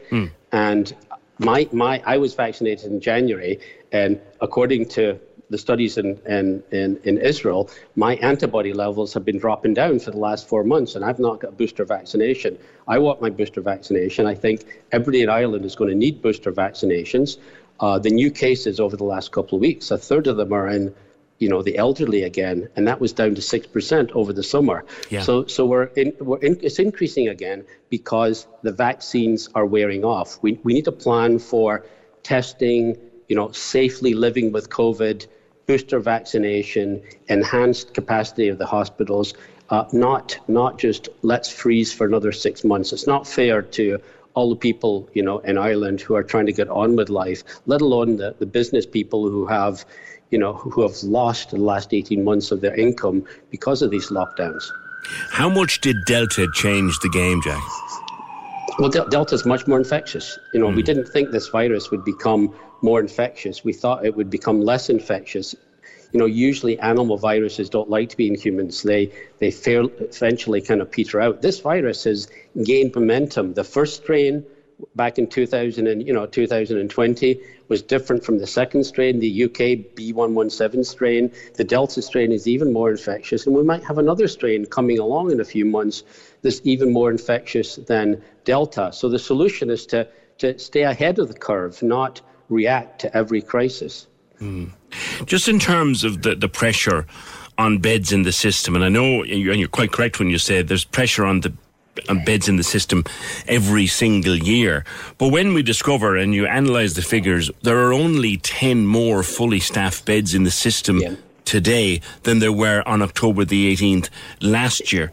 It shows a need, doesn't it, to expand that capacity? Yeah, we do need to expand it. We should have expanded it years ago. But the other side of the coin is we're not going to see Armageddon like we did 2 years ago when we had, almost all of the ICU beds filled with COVID. The fact is that the vaccination of people who are still contacting COVID, but they tend to have a milder course, which is really good. So studies have shown that with vaccination, you can still catch COVID, but your chances of having complications, severe complications, are tenfold less. So that means rather than 100 people getting sick ended up in the ICU, you'll have 10. I'm just using that as an example. Sure. So vaccines are helping. So I think we do want to encourage people to get vaccines, and we want to encourage the government to start announcing a plan yesterday for booster vaccinations for all populations, including healthcare workers. Right. They're talking about doing it now for the over 60s, but you say that actually we should all, those of us who want one, be able to get a booster. I think you should, because the levels are dropping off. It's the safest way forward. It keeps you from getting sick, and it keeps you from spreading it to other people, and it allows you the safety and comfort of going on into the public again in a safe way. Yeah. Without that, we're back to where we were, before the vaccines were even available. If we let the vaccine, antibody levels drop down, we're not going to be at a level where we're safe again. And the people who had a breakthrough infection after they were vaccinated, and some of them got ill and ended up in hospital. Admittedly, their hospital stays were shorter and they made a better recovery. Someone who got a breakthrough infection after the vaccine, should they get a booster, or is their naturally acquired immunity strong enough? I think we now discovered that natural immunity is actually boosting the vaccine. So you actually do have a really robust response. And there's data now that vaccinating people with other vaccines than the ones they were originally vaccinated with, they get higher levels. So yeah, we're learning day by day by day by day. And yes, I think if you're naturally infected, you're probably boosted if you've previously received the vaccine, and you probably don't need another vaccination for another year or two. The studies will show with time. I was speaking to Professor Kingston Mills late last week, Jack, and he was of the opinion, and he stressed it's an opinion because he doesn't have any data to go on, that maybe the people who were originally vaccinated with AstraZeneca and or Johnson & Johnson, that their immunity may be on the wane a little faster than those who originally got a Pfizer. Is it worth researching these things?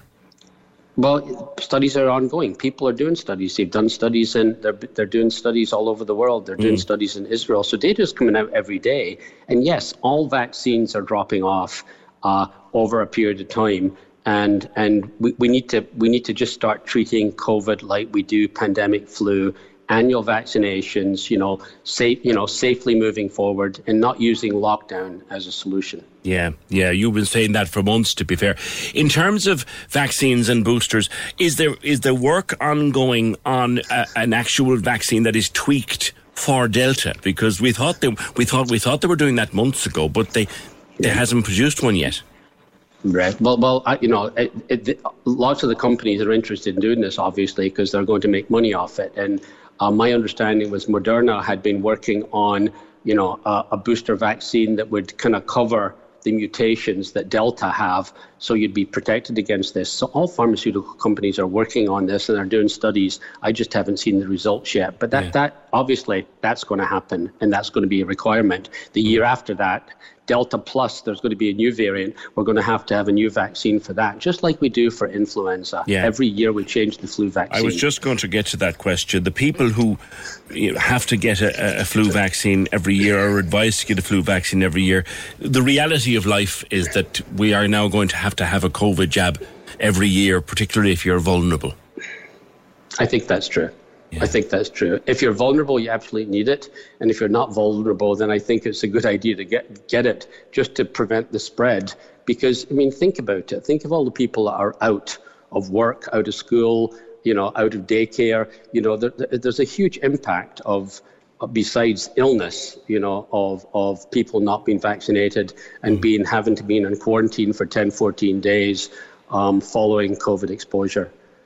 Do you see it as a problem that we are still, and I mean by we I mean our authorities, are still very reticent as regard to widespread antigen testing, which is clearly now at this stage working in many parts of the EU? Right. Well, I think Philip Nolan was quoted as calling antigen tests like snake oil, and I just think that this is totally inappropriate. First off, I think he's not the appropriate representative to be talking about antigen tests. He's a physiologist, not a specialist in laboratory medicine. But yes, we are way behind the scene in antigen testing. There is a place for antigen testing as part of the solution to give an additional level of protection, in terms of moving forward, moving into indoor venues. So absolutely, there is a role for antigen testing, and I'm afraid our government has spoken out articulately in a really embarrassing way. I think it's the wrong message, and we really do need to take a look at get some real experts on to give an opinion on this, because we're not getting expert opinion. I was talking to a doctor friend of mine recently, and I was putting the whole antigen testing thing to him, and he said that most of the ones now that you get through a decent source are very, very accurate. And the idea, if you're feeling a bit off at the weekend, test yourself, and then ring your boss and say, look, I'm infectious, I need to stay out for a few days. We get into that kind of self-discipline, personal responsibility. That could be a game changer. It can be a game changer, and it's just one of many COVID mitigation strategies we have to kind of get around. We need to wear a mask properly, and then even the COVID passports. People are walking into places and flipping a piece of paper with a COVID passport on it, and people in restaurants aren't even checking it. So I'm sure we need to do things right. We need, and antigen testing is one of the many things that could be part of the solution, and we're not using that appropriately or to the best of its utility in Ireland at the present time. Are you observing the same as I did at the weekend, Dr. Lambert, on the bus, for example, people with the masks and the nose out over it? Like that kind of thing, it's still going on? It's still going on. It's going on everywhere, you know. And like I said, we still need to. We can't let our you know. We have a choice: be in lockdown or live safely with COVID. And I think living safely with COVID means doing it right, not giving lip service to all these other mitigation strategies. And we're giving lip service, and I think that's the reason the numbers are still high. The government said, the reason the numbers are still high is because the UK is bringing all the COVID into Ireland. We don't need the UK to help us. We're not doing it right ourselves.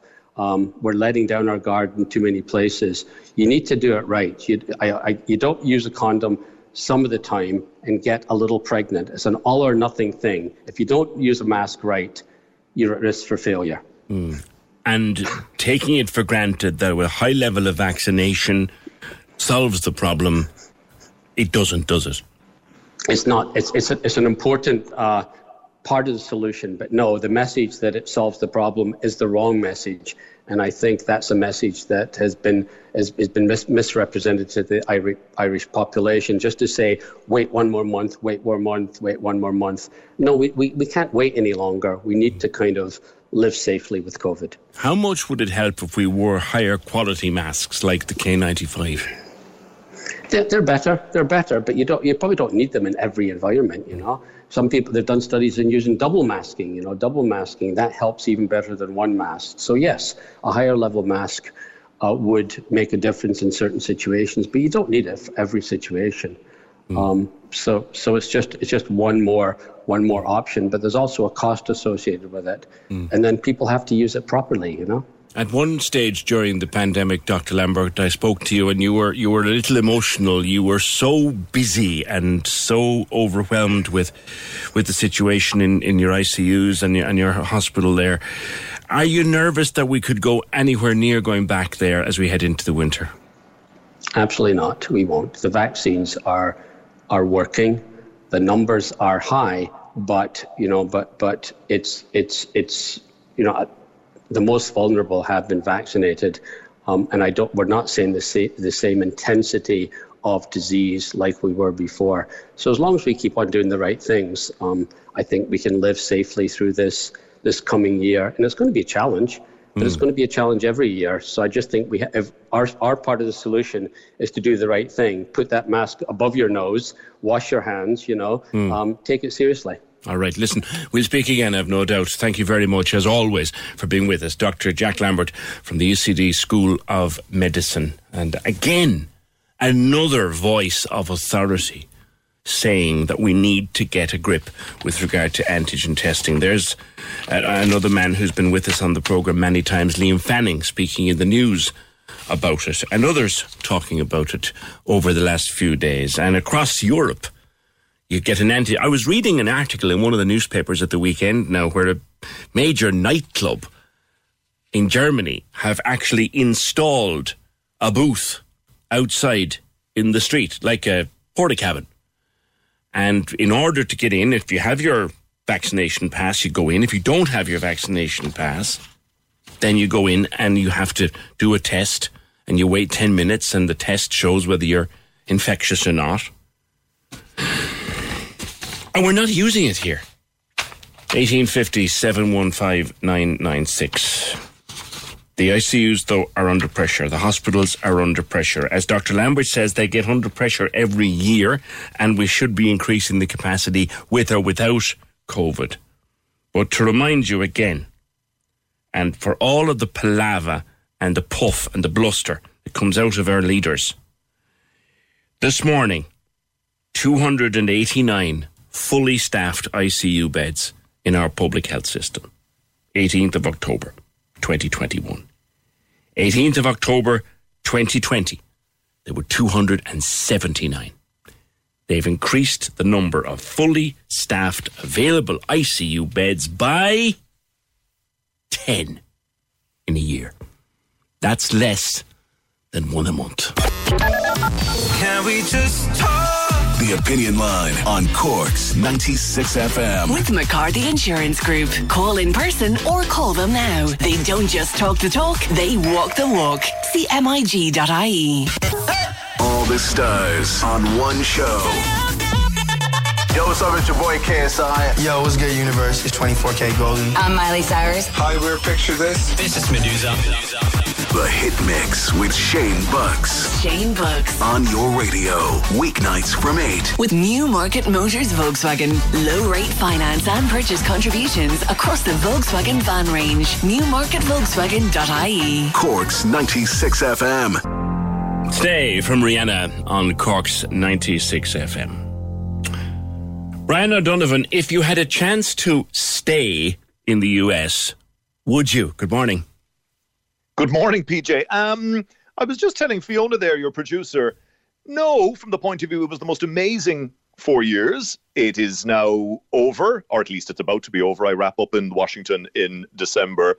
I felt I left nothing behind in the sense that professionally, there were some of the biggest news stories in recent US history. I was privileged to be there for them. I had an absolutely amazing time. I got to cover groundbreaking, world-changing events. Loved every minute of it. But it's time now for the next chapter. And I'll be moving home, as I say, at the end of the year. And what a great 4 years it's been. Had you any idea when you got on a plane to take up the gig just what you were getting into? Yes, in the sense that from that Donald Trump day-to-day, busy, frenetic White House, remember there had been a year of him. So I took over in 2018. Katrina Perry would have been covering him for his first year in office. And so I was well aware that I was going to be very busy with the Donald Trump day-to-day business. And that was unusual because previous Washington correspondents would say that you didn't spend that much time actually covering presidents on a day-to-day basis. People like Barack Obama, George W. Bush, you covered the big crisis, but you didn't cover them day-to-day in the way that you did with Donald Trump. So that certainly kept me busy for the first couple of years, and that was certainly the sense I was going to have. But then remember, I suppose I focus on 2020 a lot in the book that I have out at the moment. And the 2020 was always going to be busy, PJ, because it was the election year. Yeah. But at the start election year, I had an idea of what it might look like: primaries, campaign events, rallies, and then the coronavirus hit, and that changed everything. Yeah. And then the Black Lives Matter protest movement hit, and that changed everything again. Yeah. And then, of course, the year, or rather into 2021, culminating with the storming of the Capitol building and the inauguration of Joe Biden. So while some things, yes, I expected, there was a lot of surprises as well along the way. Covering the election, it must be fascinating as the Washington correspondent, but this was such an unusual one. Like I said, you had the pandemic at play, you had Trump.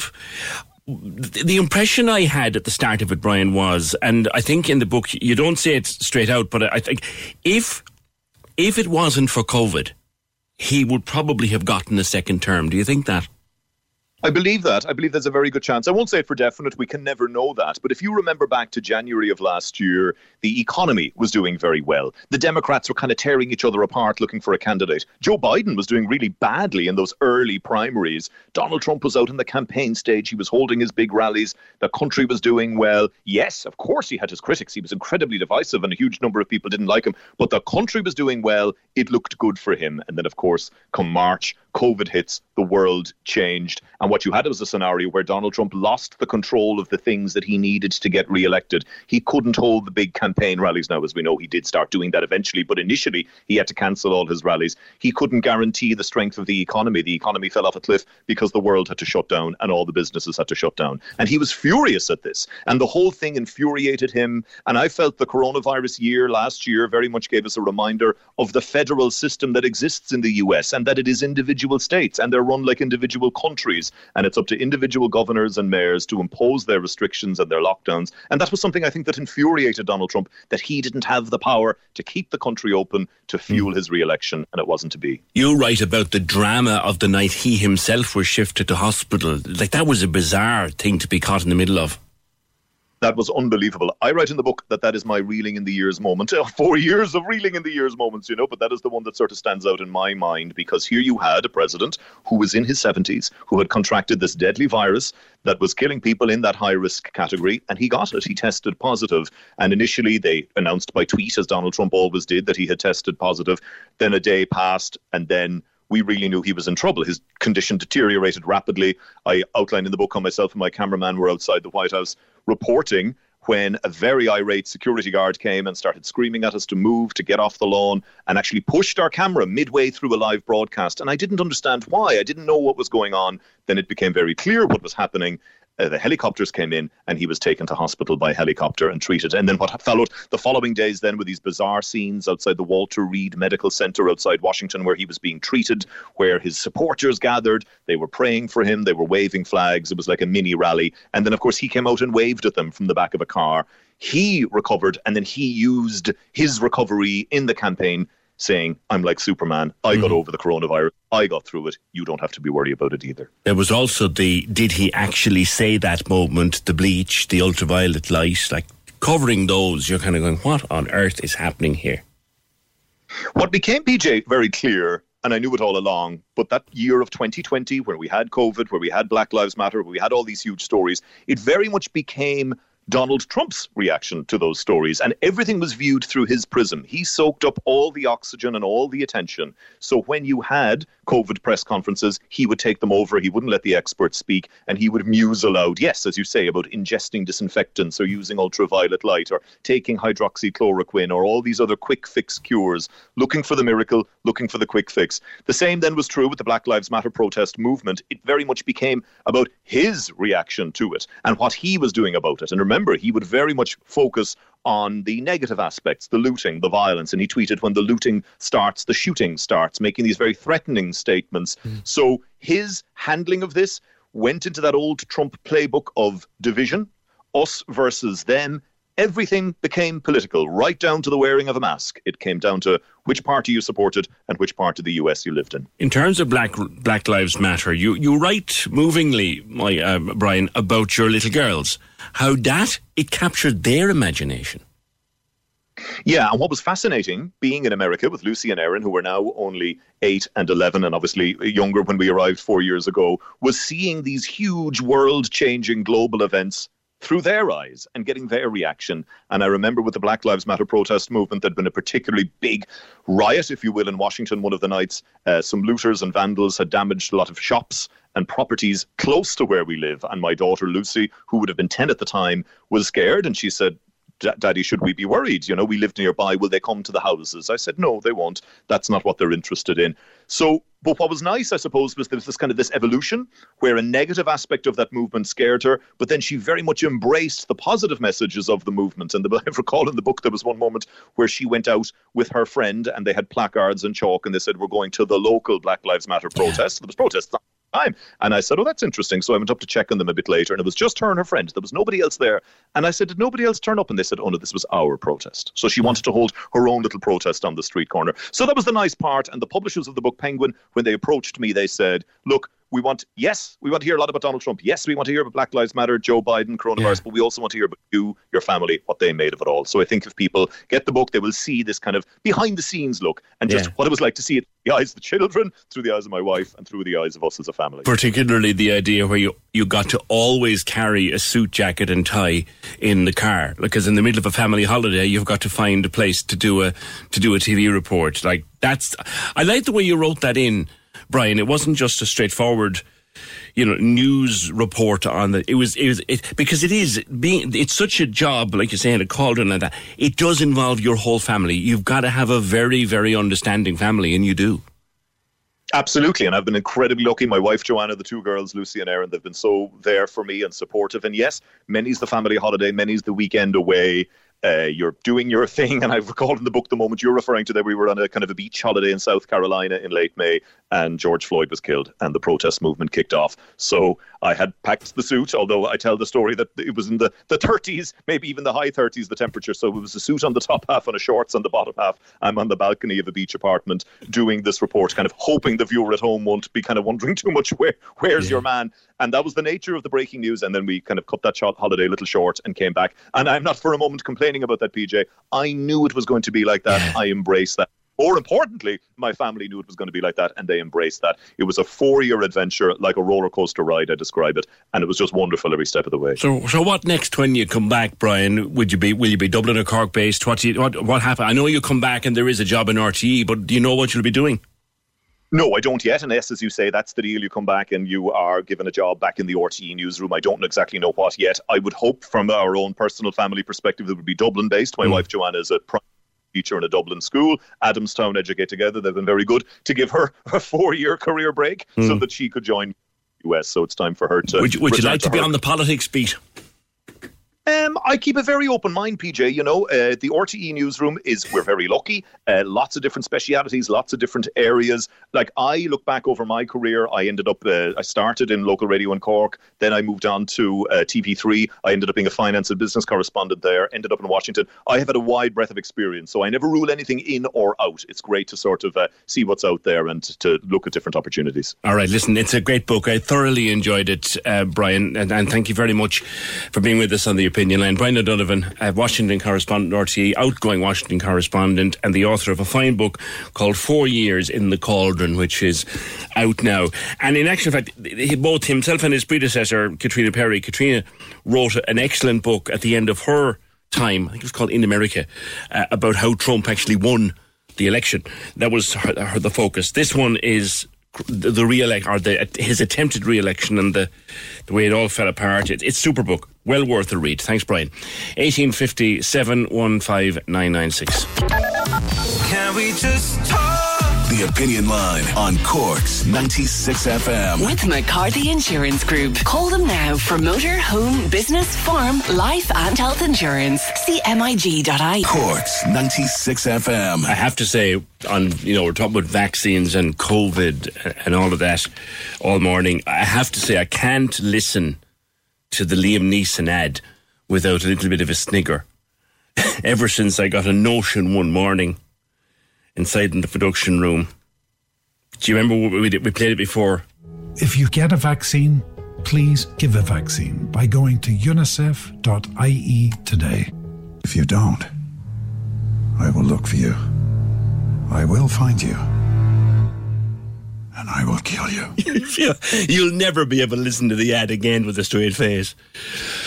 1850 715 996. Today is International Menopause Day.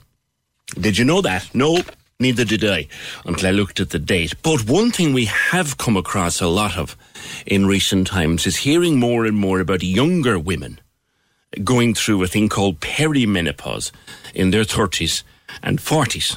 And one of those women was Louise George, who joins me now. Louise, good morning. Good morning. What is Good morning. perimenopause? And at what point did you realise there's something going on here that I need to know about? Well, I have to say, I don't think I was particularly young. I actually started through perimenopause at about age 45. Mm-hmm. But the point is that I didn't know I was going through it until I hit 50. And it was as though when I hit my 50th birthday, everything changed really suddenly. But that's when I started to have a change in my cycle. So then I was alerted to something's going on. But retrospectively, I realised it had been going on for years and I hadn't known. And I think that's because women don't talk about it. But actually, as you said, something like 1 in 100 women go through menopause at age 40.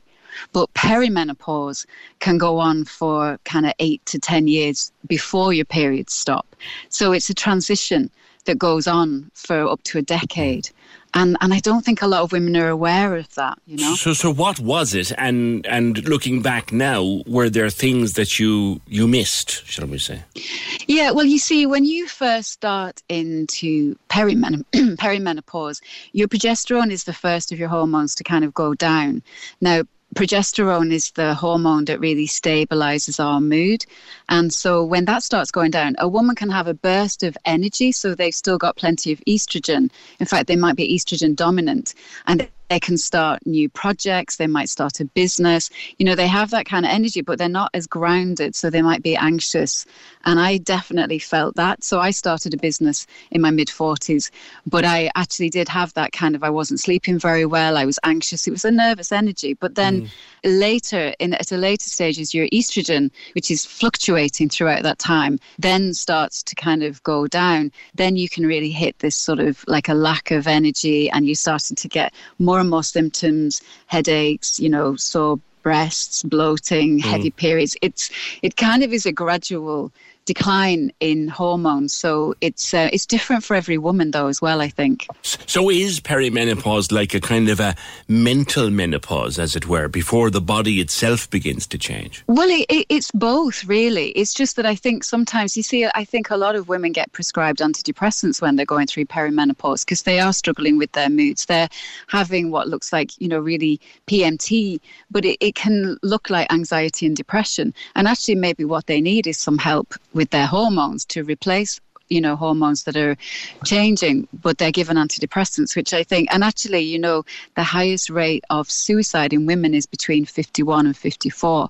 which is really at the height of that sort of menopausal change and that loss of estrogen, which I think is really, really interesting and concerning, actually, because I think it's a hard time for a lot of women. But as you said, it can start even in their 30s. And I think you can have women in their late 30s and early 40s trying for babies who are actually in perimenopause and don't even know it. Yeah. It is kind of, it's an indictment, isn't it, of our system, Louise, that 50% of the population go through this as part of their lives. Exactly. And yet medicine seems somewhat unprepared, to say the least, for many elements of it. I have an amazing doctor and she was on HRT herself, but I actually still went to a menopause specialist because she did all of the checks, and I think a lot of doctors, they think that the HRT that people are being offered is the same HRT that they were offered 15 and 20 years ago, and it's changed an awful lot. The HRT that I'm on is made from yams, and it used to be made from horse's urine. So that's a big difference, But I think one of the things that I really feel is I'm a yoga teacher and I'm a counsellor, and I see a lot of women who are working full time, they've got elderly parents, they've got young children or teenagers. They're really burning out because they're not getting this support. And that is something I'm really, I feel really keenly about doing something about. So I'm in a group of women called the Menopause Mentors, and we've just formed, we're on Instagram, the Menopause Mentors. You can find us there, but we have an event coming up on Halloween, and Halloween is the perfect time because I think that, wise old women used to often be called witches. So 12 till 4 on Halloween in the Cork International Hotel, we're running an event, and it's about supporting women. So women from their late 30s and up would be, great to come to that event and get that information and get that support. We've got Dr. Fiona Barry there, who is a real hormone specialist. So there's, it's going to be a great event. But I do think women need support, for sure. You talk about listening to one's body and looking back at your own time. And like you say, a number of years you didn't know what was going on. Now that you do know what was going on, were there signs your body was giving you that you either ignored or just pressed through? Well, I think women, our bodies change all the time. And I mean, I've had children, so I've been through pregnancies and, I think we have a lot of fluctuations even month to month. So, but in retrospect, I think mine were, as I said, I'm a counsellor and I'm a yoga teacher, so I'm quite in touch with both my feelings and my body. And I knew there were things going on and I was getting things checked out individually. I had a lot of palpitations. I got them checked out. I had some breast tenderness. I got a mammogram done. There was a lot of individual things that I was getting checked out, but actually I didn't realise that they all came under the umbrella of perimenopause. And when I did training in that, because I'm trained in yoga for menopause, and started looking into it for myself, I realised, this is what it is. But how did I not know that? And I think there's lots of women. There used to be this thing with HRT as well, that doctors weren't inclined to put you on it. There was this thing about it being causes cancer and all of that. Yeah, there's a lot of old beliefs that just aren't true. I know, and I think there are actually still a lot of doctors out there that still believe that, which is really worrying. I've heard lots of stories from women saying, my doctor wouldn't put me on it. In fact, I just taught a yoga class this morning for a group of senior ladies in 60 plus. And as they were leaving, I told them I was coming on the radio. And one of the ladies said, gosh, I went through a hysterectomy and had my ovaries removed in my early 40s and they put me on HRT. But then when I hit 60, my doctor just said, you need to come off it. And I'd say that was the old style of HRT, come off it. And she said, I just crashed into, menopause so quickly. And she said it was horrendous. But she got no support with that, just come off it and there you go. Get on with it. And there was probably lots of things. I think there is something like 50 different variations of HRT that you can come up with. That's right. It's not just one way. Yeah, that's right. The NHS does say on its official documents that there is a cancer risk, and an awful lot of doctors were refusing to put people on it, particularly younger women, because of the cancer risk. But again, that science seems to have changed a little bit. Yeah. So for anybody listening who might be feeling a bit off at the moment, what advice would you give them? Well, I think, go to see a menopause specialist. Go and see somebody that really has trained in hormones and really knows their stuff. Because, as I said, I think a lot of doctors, they know a little bit, but they don't know a lot. And I would say this is a time in your life where you do need to listen in and maybe slow down. I think as I said, women are doing an awful lot, and it's almost like we're on this treadmill and we can't get off, It's like your body changes, but everything else is going at the same pace. And I think compassion for yourself and kindness at this time is so, so important, because we do tend to kind of, just say, pull your socks up and get on with it. And I think that's the attitude a lot of the time from society. Think a bit about women. A lot of women give up work when they're going through perimenopause and menopause because workplaces don't really take into account that a woman is different to a man, and the things that they're dealing with are different. So I think be very kind to yourself, get really good advice, come to our event because we can give you a lot of that advice then, and seek out support. That's what we want to create, is support for women, because I think it's long overdue.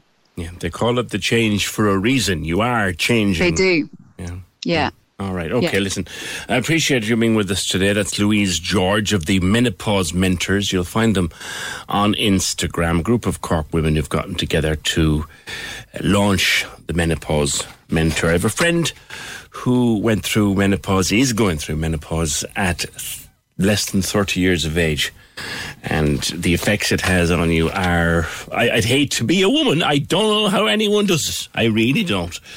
As men, we get away with war, lads. We get away with murder.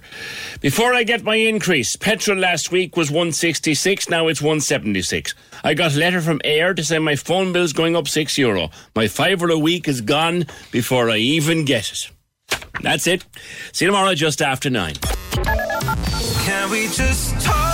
The Opinion Line on Cork's 96 FM. With McCarthy Insurance Group. Call in person or call them now. They don't just talk the talk, they walk the walk. See MIG.ie. Even when we're on a budget, we still deserve nice things. Quince is a place to scoop up stunning high-end goods for 50 to 80% less than similar brands. They have buttery soft cashmere sweaters starting at $50, luxurious Italian leather bags, and so much more. Plus, Quince only works with factories that use safe, ethical, and responsible manufacturing. Get the high-end goods you'll love without the high price tag with Quince. Go to quince.com/style for free shipping and 365-day returns.